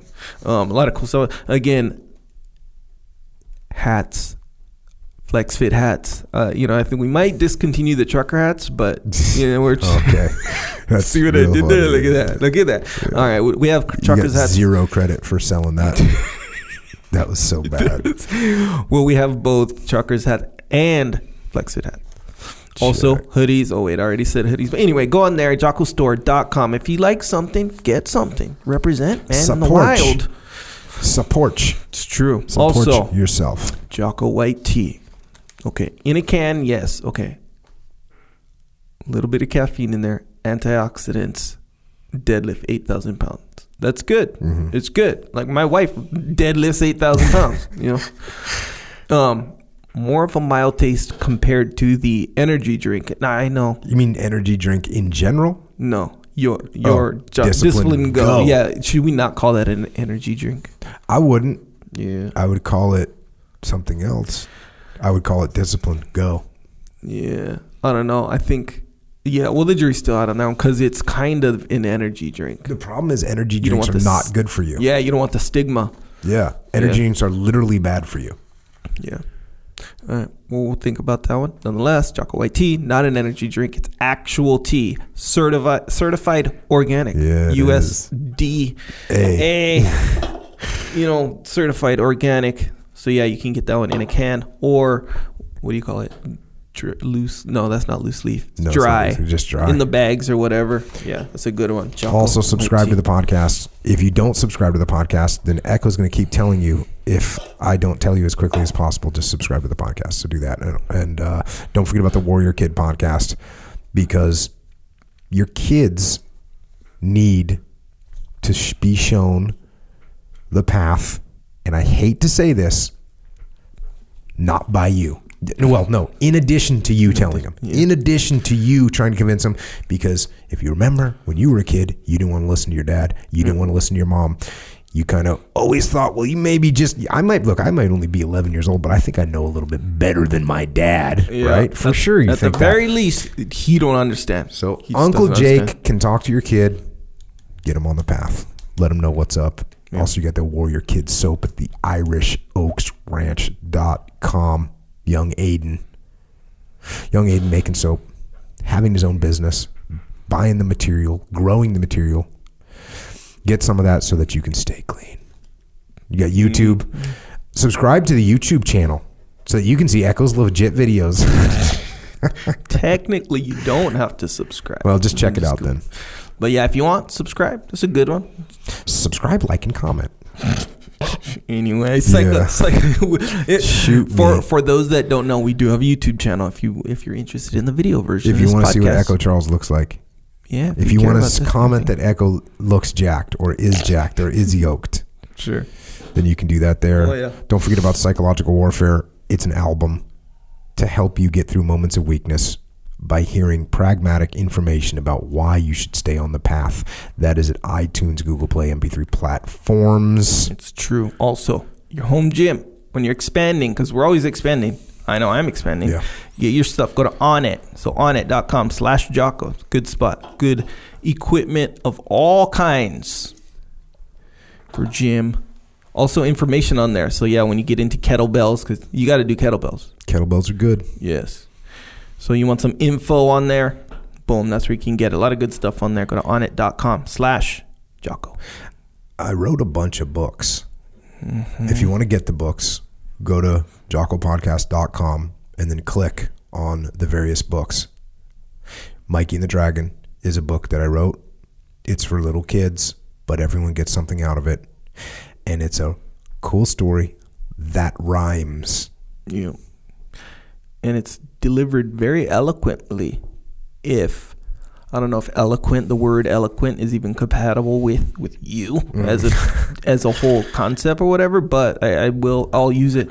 Very eloquent. Check. So Mikey and the Dragons for kids, also for kids, Way the Warrior Kid and Way the Warrior Kid 2, which is called Mark's Mission, and also Way of the Warrior Kid 3, which is called Where There's a Will. And that book is coming out in the spring.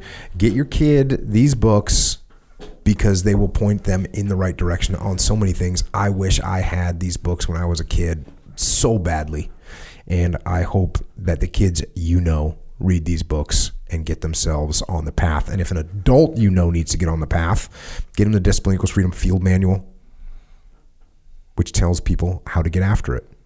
Everybody needs to know how to get after it, in my opinion. It's a good little daily read. It's not a normal book. It's different. Yes. Very different. So check that one out. And then, of course, there is Extreme Ownership, the first book that I wrote with my brother Leif Babin. And also, we just released last year, Dichotomy of Leadership.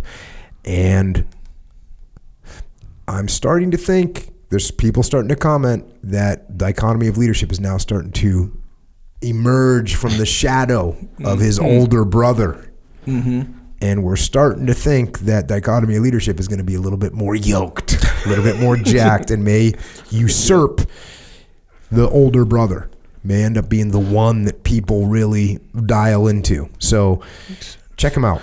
Also, speaking of books, if you want this book, Psychology for the Fighting Man, or any of the books that Jocko covers, got them on a page on jockopodcast.com on the top. Books from episodes. That's what it says on the top menu. Books from episodes. Boom. I got them by episode. Boom. Available right there. Get them. If you want to know my reading list, my recommended reading list, that's my recommended reading list. Yes.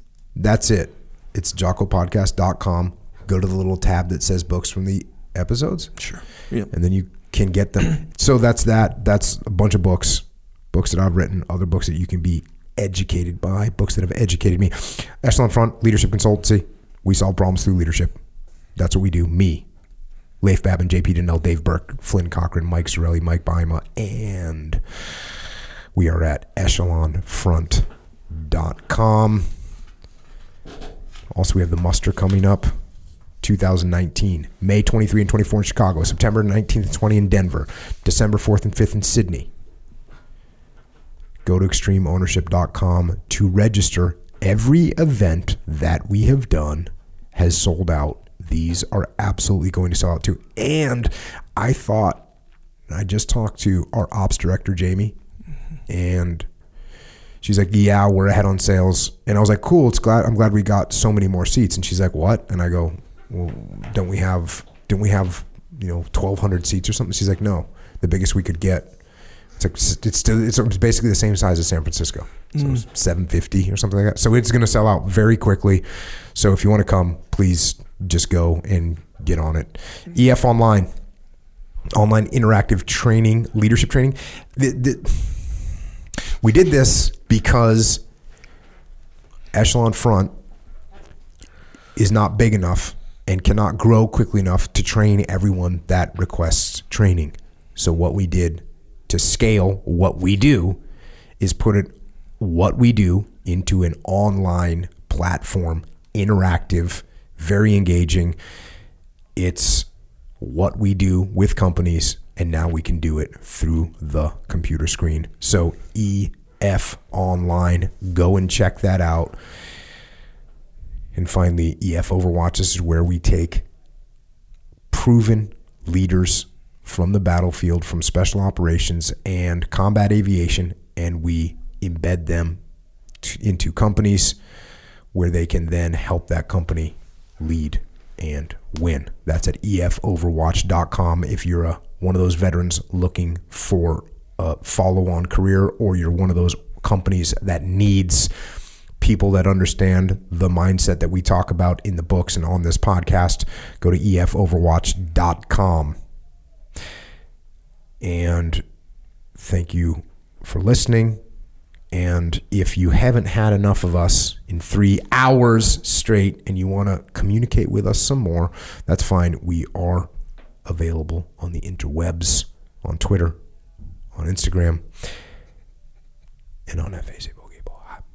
Echo is at Echo Charles, and I am at Jocko Willink. And of course, thanks to all our military personnel for standing watch around the world. You protect our freedom, and we are indebted to you. We are also indebted to our police and law enforcement, firefighters, paramedics, and EMTs, correctional officers, border patrol, all first responders. You keep us safe, and we thank you for your service and sacrifice as well. And to everyone out there listening, remember how many lessons this book gives about the way we think, about the way we act, about the way we follow, and about the way we lead. And remember that a good leader doesn't handle his men. A good leader handles himself.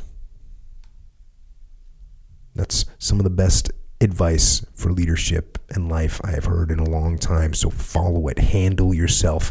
Keep yourself in check. Keep yourself on the path. Lead yourself so that you become a person that others will follow, and they will follow you on the path of discipline, the path of righteousness, and the path that leads to peace and to freedom. So until next time, this is Echo and Jocko, out.